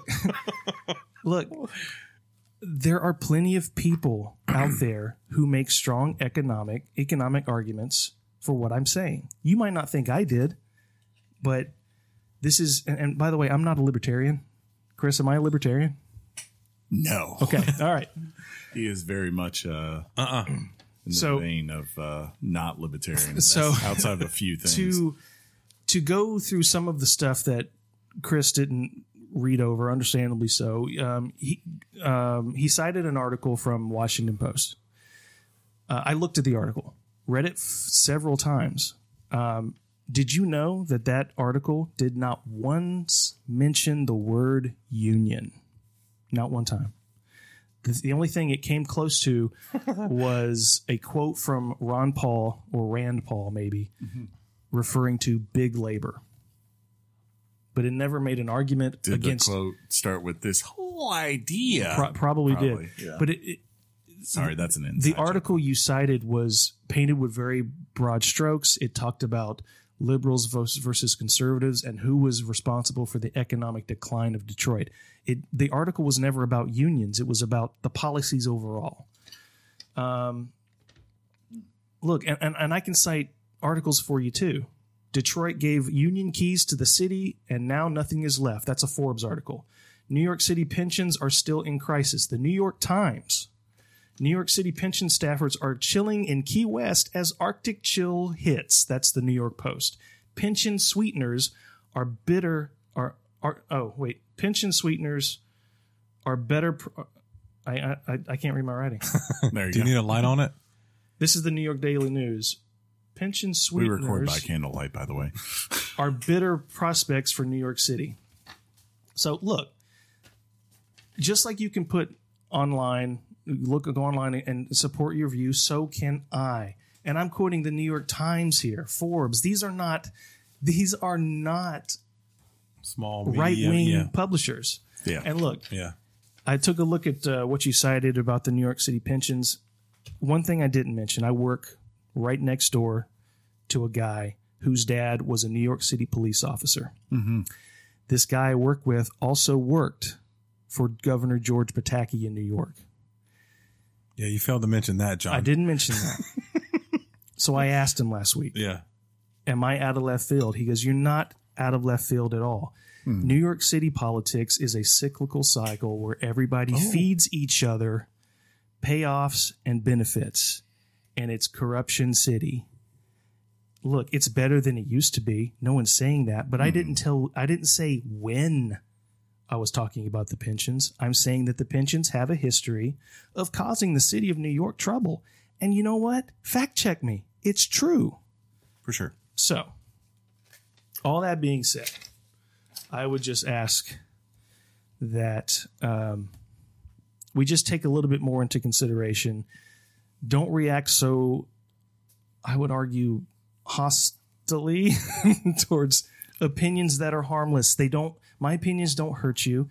And look, I understand that listening to someone you don't agree with can be frustrating, but most of the people who podcast about video games, most of them, if not 90% of them, they agree with you, man. So I'm the one that's frustrated a lot of the time. Fair point. It's just, anyway, that's all I got, I think. Well, like I can't say it enough. And John's already said it. Don't stop writing in. For sure. Thank you for that. I find it, I don't know if awesome is the right word, but that as we sit here and we talk about our things that we talk about, we actually empower people to feel a certain way about things, whether with us or not quite with us. Yeah. And then they talk to us. And I think that's amazing. So I never thought that we'd be sitting here almost 200 episodes later and we'd have a fan base like we have. And it's a beautiful thing to me. So again, thank you for writing in. John's awesome. He does say some things. Yeah, I can attest there are plenty of things that John has said throughout my friendship. Off the air. Yeah. Can I add a couple more things? He one of the letters, because we were done. I don't remember which one, cited some things that I asserted, which I went back and listened. I didn't. He said that something to the effect of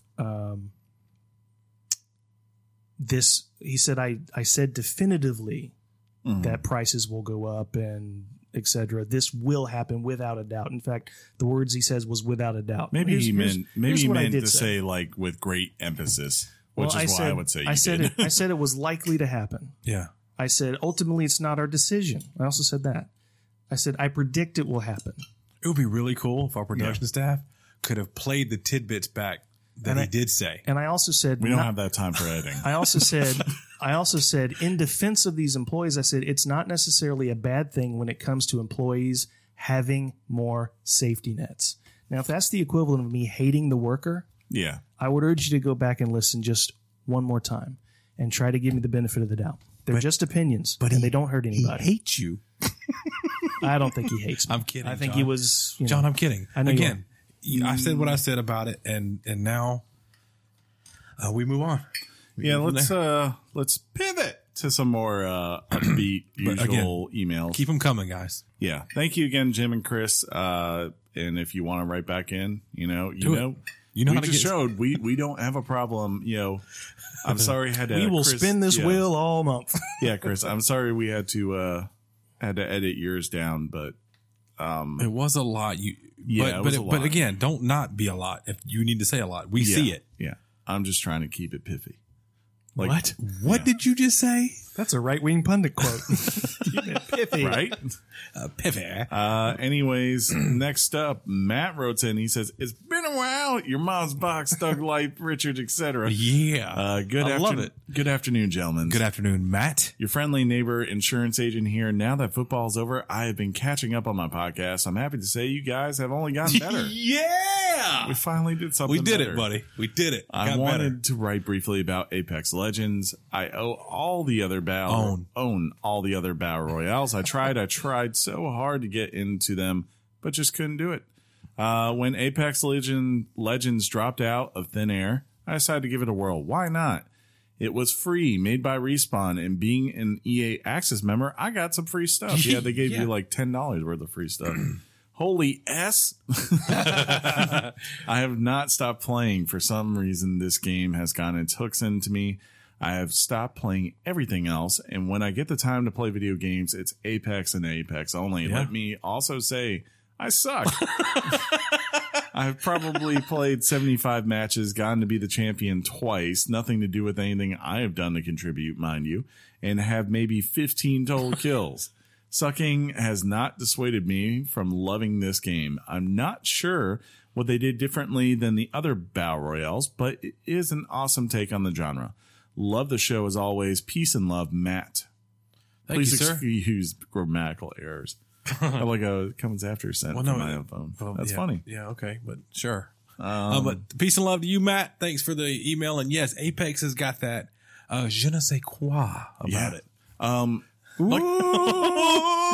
Bucky wrote 2 emails, and So I'm read 'em. tempted. Read 'em I'm back to back. tempted though to save them for next week because they are That's fair. about next week's topic. So, That makes sense. Bucky, I see you. Bucky, I've read you. We know. And And- yes, and it's yeah, coming. we know. This whole Winter's coming. This whole podcast audience sees you, baby. It's just Anthem's coming. So next up we have Sean, but not that Sean. You don't know. He says, "Hey guys, Hey, Sean. it's Sean here. Yeah. Please say that, Tim.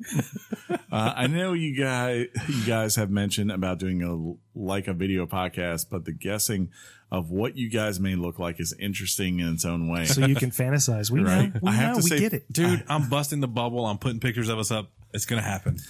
Nope. I have to say, physically seeing you guys interacting with one another would be comedy gold also. That's what I'm saying. And you'll never get it. But just based off of your voices, I thought I'd give a guess what you guys might look like. Chris, I think you would look like Tom Segura. A little bit, yeah. I'm thinking like I'm a cross between. Can you Google this while you say this? He gave us Okay, pictures. they're down here? Okay. Yeah. I want to say like, yeah, Tom Segura's right there. Yes, that's you. That's you. I'm kind of like a so cross you. between him and Brett, what's his face, Keshek or whatever, the machine. Like it's kind of like that. Well, about as bald as the machine, but more the roundy face of That's Tom really Segura. close to Chris. Yeah. You'd be Sean. Chris should send you a pic. You'd be shocked. Yeah. Sean was a little difficult, but I would say John Bowerman, who of course Doctor Who and the Arrow fame. That's me? Yeah, that's you. Is that close to me if I shave? No, not really. That's a lot actually closer to John. Oh, I know who that guy is. Yeah. Yeah, he was an Arrow. So I got that guy's voice, huh? And John, I say, is Michael Shank's version of Daniel Jackson from the Stargate SG-1. Close. Hey, That's actually not bad. not Not bad. bad. Not bad. I'm sure I'm far off on those picks. Side note, I hope to hear you guys review Anthem soon. It depends on if I buy it or not, or just wait a few months. Man, I feel kind of guilty if I'm the guy that helps to determine We that. do, Chris. What do you think we do? I don't know. The game- Did it just hit him what we do? Yes. Some people, Well, it's a lot easier when you're in people agreement like with us, everyone Chris. else. they like this show. They say it all the time. Yeah, love that's us. true. They buy games and things based on what we tell them, or But thank you, Sean, for your Thanks, email. Sean. I think you definitely nailed me the most Yeah, you did. out of the 3. Yeah. Maybe one day, Sean and John, after I leave, we'll do a video podcast. I'm putting pictures out there, buddy. It's going Everyone's down. like, he's leaving? Judd wrote in and just said, hey, y'all, love the show. What's up, Judd? You make my incessant drive to work extremely bearable. Nice. I don't have much to add. I just really want to know what the song is that plays before y'all do the news. Anyways, keep up the great work. Thanks for the laughs. Now it's time to get back to brushing my Arabian white horse on Red Dead. Hey, Hey, that's the best horse in the game right there. Let me go. I was going to say, can we do the classic radio teaser where we always say we're going to tell Judd what our new song is? I could tell you.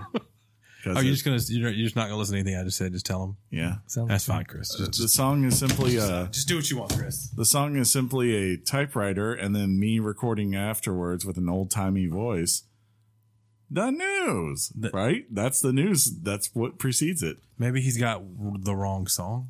I was wondering, yeah, because I don't want to reveal the Topic Time song. No. Unless someone directly. No. I won't even do it then. No. Though you could probably figure that one out yourself. That's a creation of a combination of things. But the other one, if he wants the one that plays actually at the end of this after the emails, I could give him that because we haven't ever said that before. Okay. So well, cool. Judd, Ryan again, tell us. Can I interject a quick story about Red Dead? I forgot. just did. I wanted to make sure I told it, and I almost forgot. Okay. I was at my parents' house. It's on sale for This past $35 Saturday? this week, by the way. What? It's on sale for $35 right now. At the gamer sale? Where? I don't know. I just saw it on IGN today. It's on sale. Dude, Something I saw crazy. it on the Xbox online store for $40. Thought about it, There you go. but You I can was have mine okay. for free. I was at my parents' house, and my parents watch. They watch.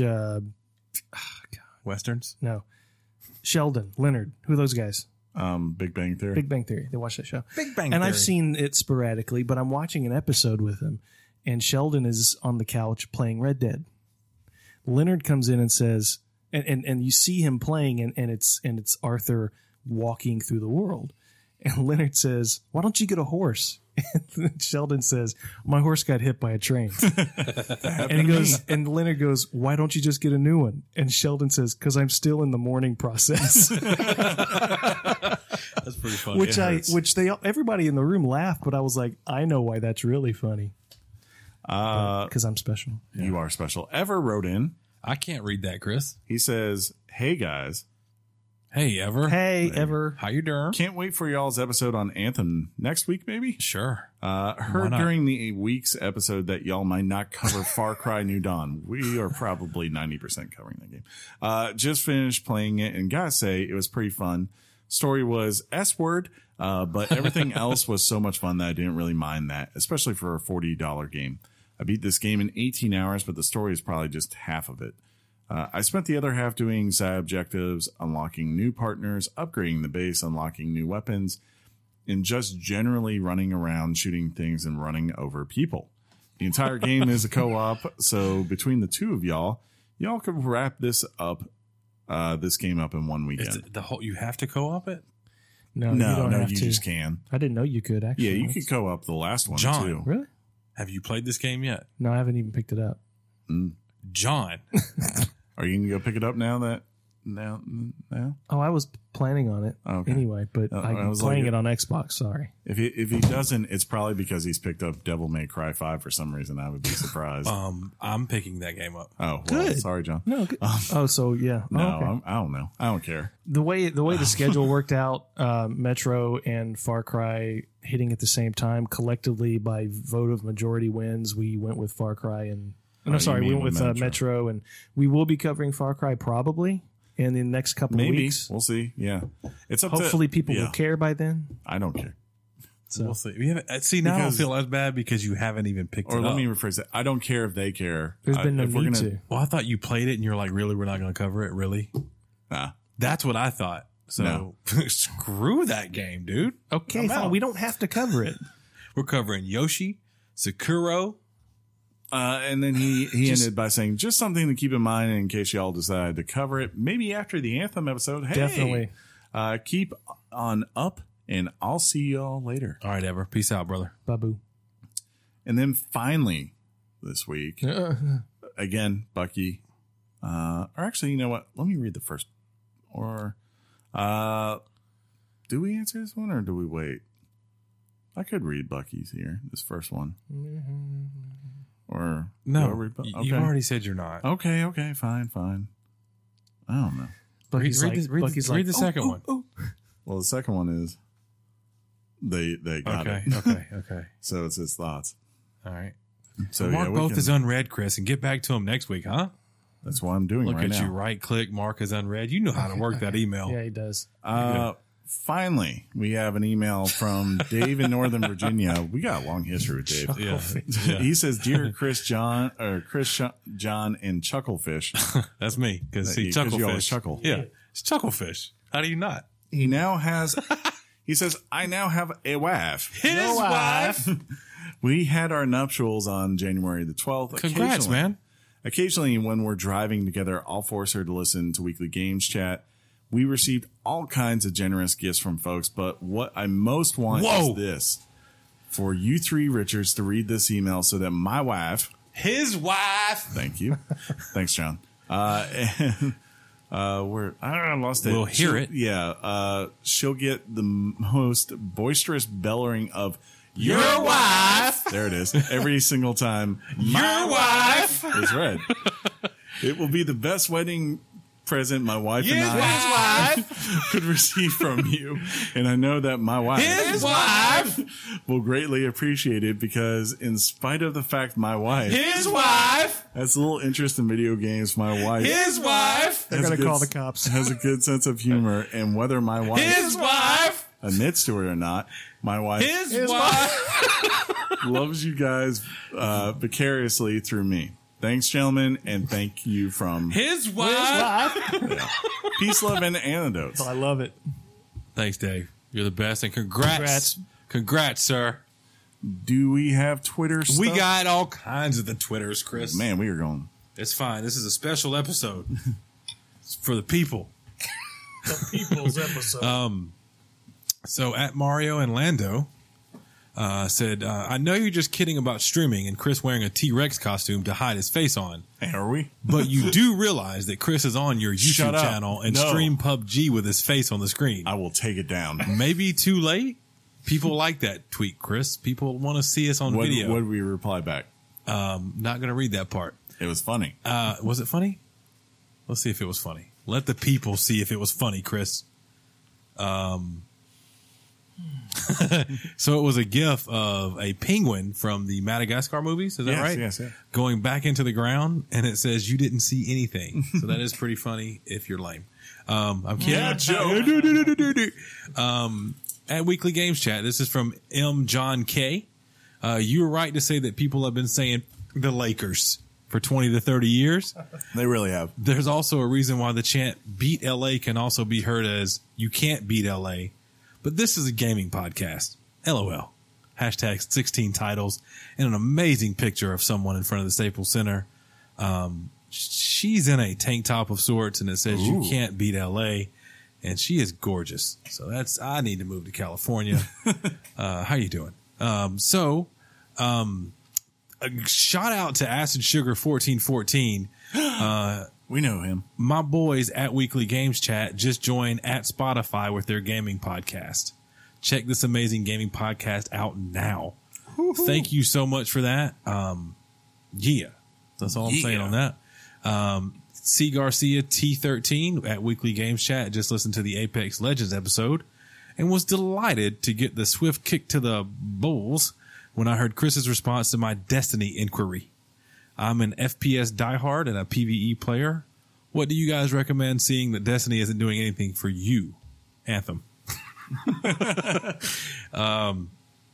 Let's see. And a couple of things started going, and I think you already replied. The Claw Voice said that, man, I wish I had a PS4 to play with my favorite podcast personalities, but I did get it on Xbox. Looking forward to y'all's review. David McClendon, good friend of the show, also said same here.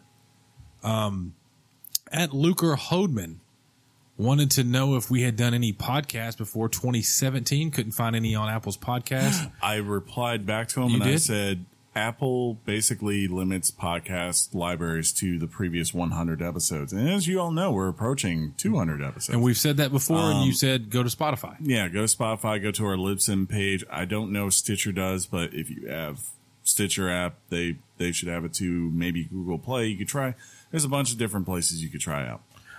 One more about the playing with us on Anthem. S10 Driving Kelly said he would hop on for sure if he had the game. He hopes we enjoy it. Chris did put out his gamer tag for PS4. Shout out, by the way. We had some people. We had a listener from he wrote on there. He's from the Czech Republic.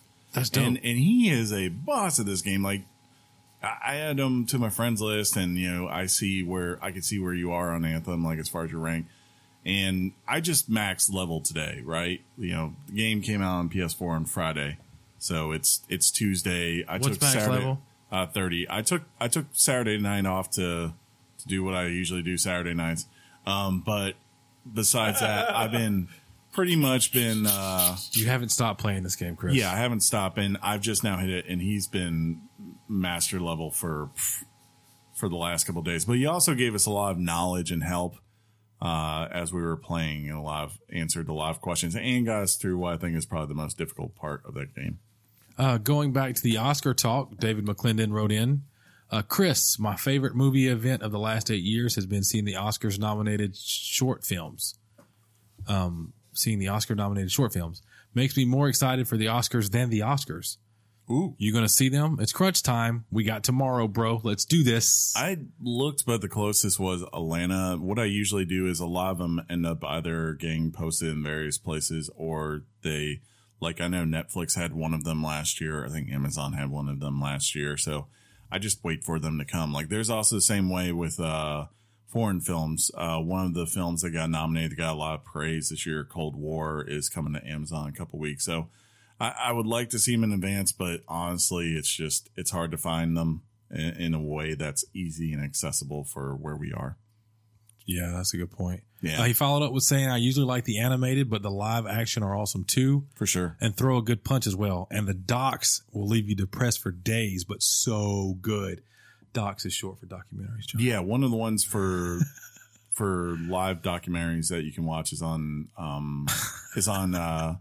Hulu. It's called Minding the Gap, and if you like skateboarding and also maybe a little bit about life and alternative lifestyle, go check it out. It's on there now. Highly praise it.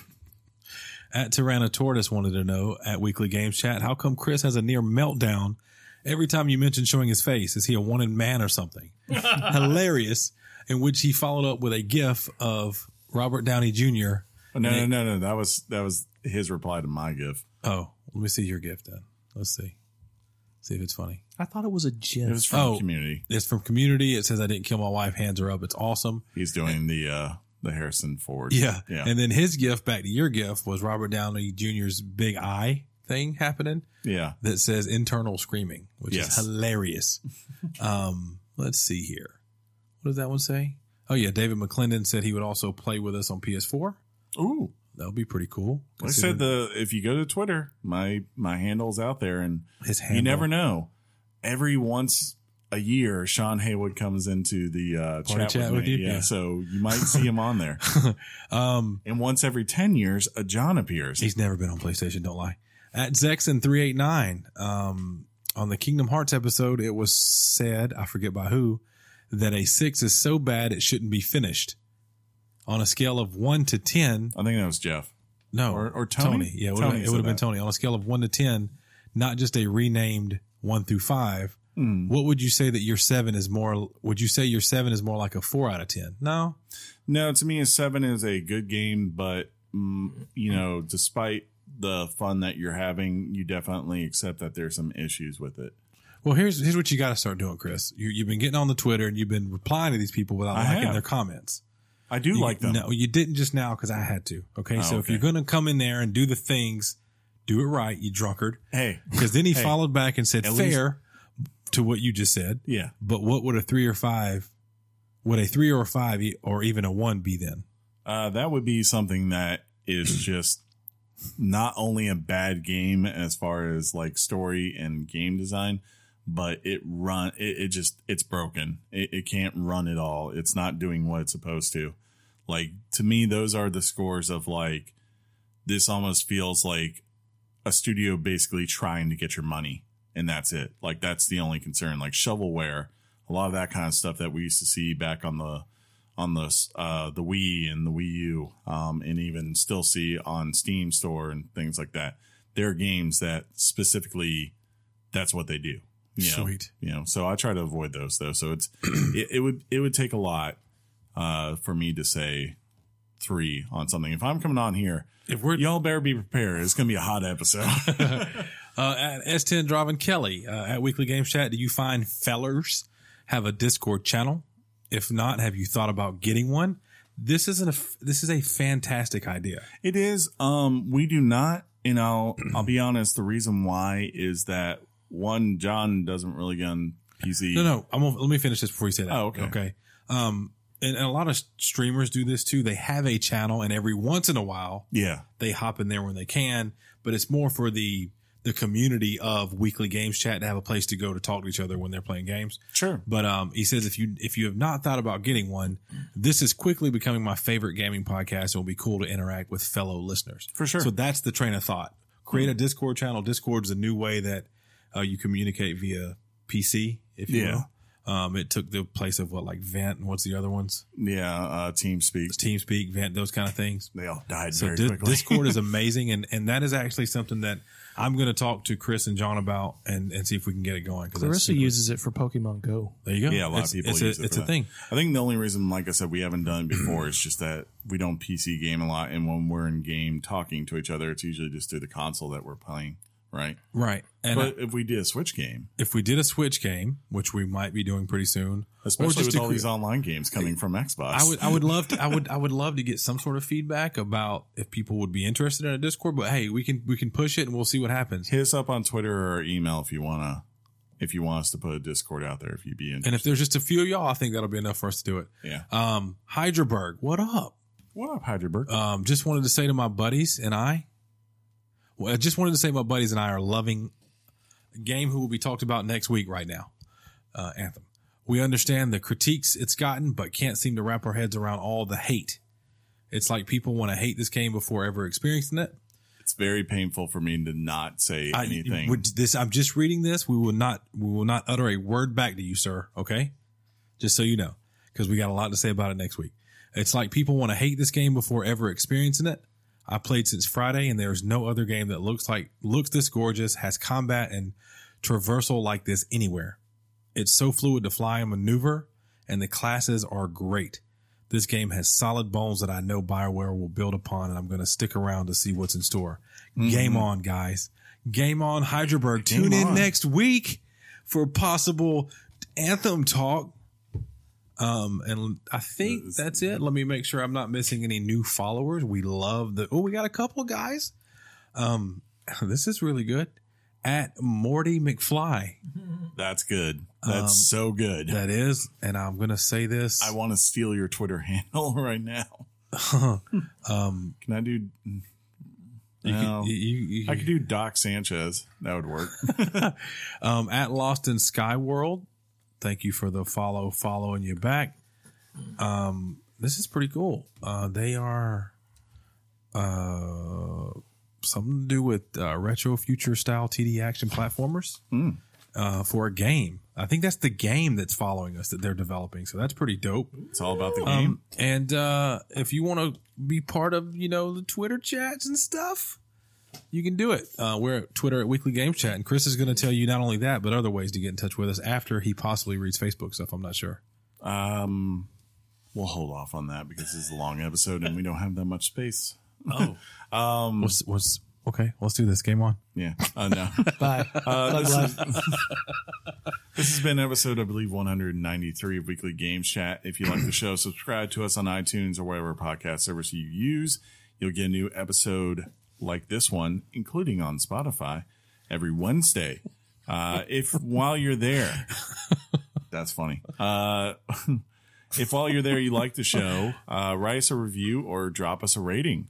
It helps people find the show. Most usually have a 5-star tier rating system. So 5 stars if you love the show. But if you hate us, we don't discourage that, as you heard in our emails today. So what you should do is you should subtract 1 from 5, then divide it in 2 and do what, Sean? Double it. Because that is the official score for Hatred, a podcast. You can also find us on social media, as we've said before, Weekly Games Chat on both Facebook and Twitter. Maybe one day we'll do an Instagram, but I'm just not hip and cool like these millennials to do that. I'm on Instagram personally, but not for the show. Hang out. Aren't you a millennial? In theory, he's a late it's millennial. like, they keep talking about this micro. They keep changing the years. Yeah, they keep saying like mine is like a micro generation or something because we're the last analog, as they're calling it, generation. Why are you breathing so hard into the mic, John? That's true. I am. Yeah, I'm sorry. That's a good point. I apologize. Remember deep voice, John? I'm talking in a deep voice. And once again, if you want to write your opinions in, you can do so by writing us at weeklygameschat@gmail.com. That's weeklygameschat@gmail.com. Until next time, I will simply say, game on, Sean. Game on, Chris. Game on, John. All opinions are welcome. Game on, Chris and Sean. Game on, Jonathan. He always tries to shut me up. He does some things. He does that. Yeah. He abuses me. Wait, what? But then Penny gets it back from me. It's all good. Peanut butter. Yeah. What? Your mom's box. Peace out, everybody. Choosy moms choose Jif. What? Thug life.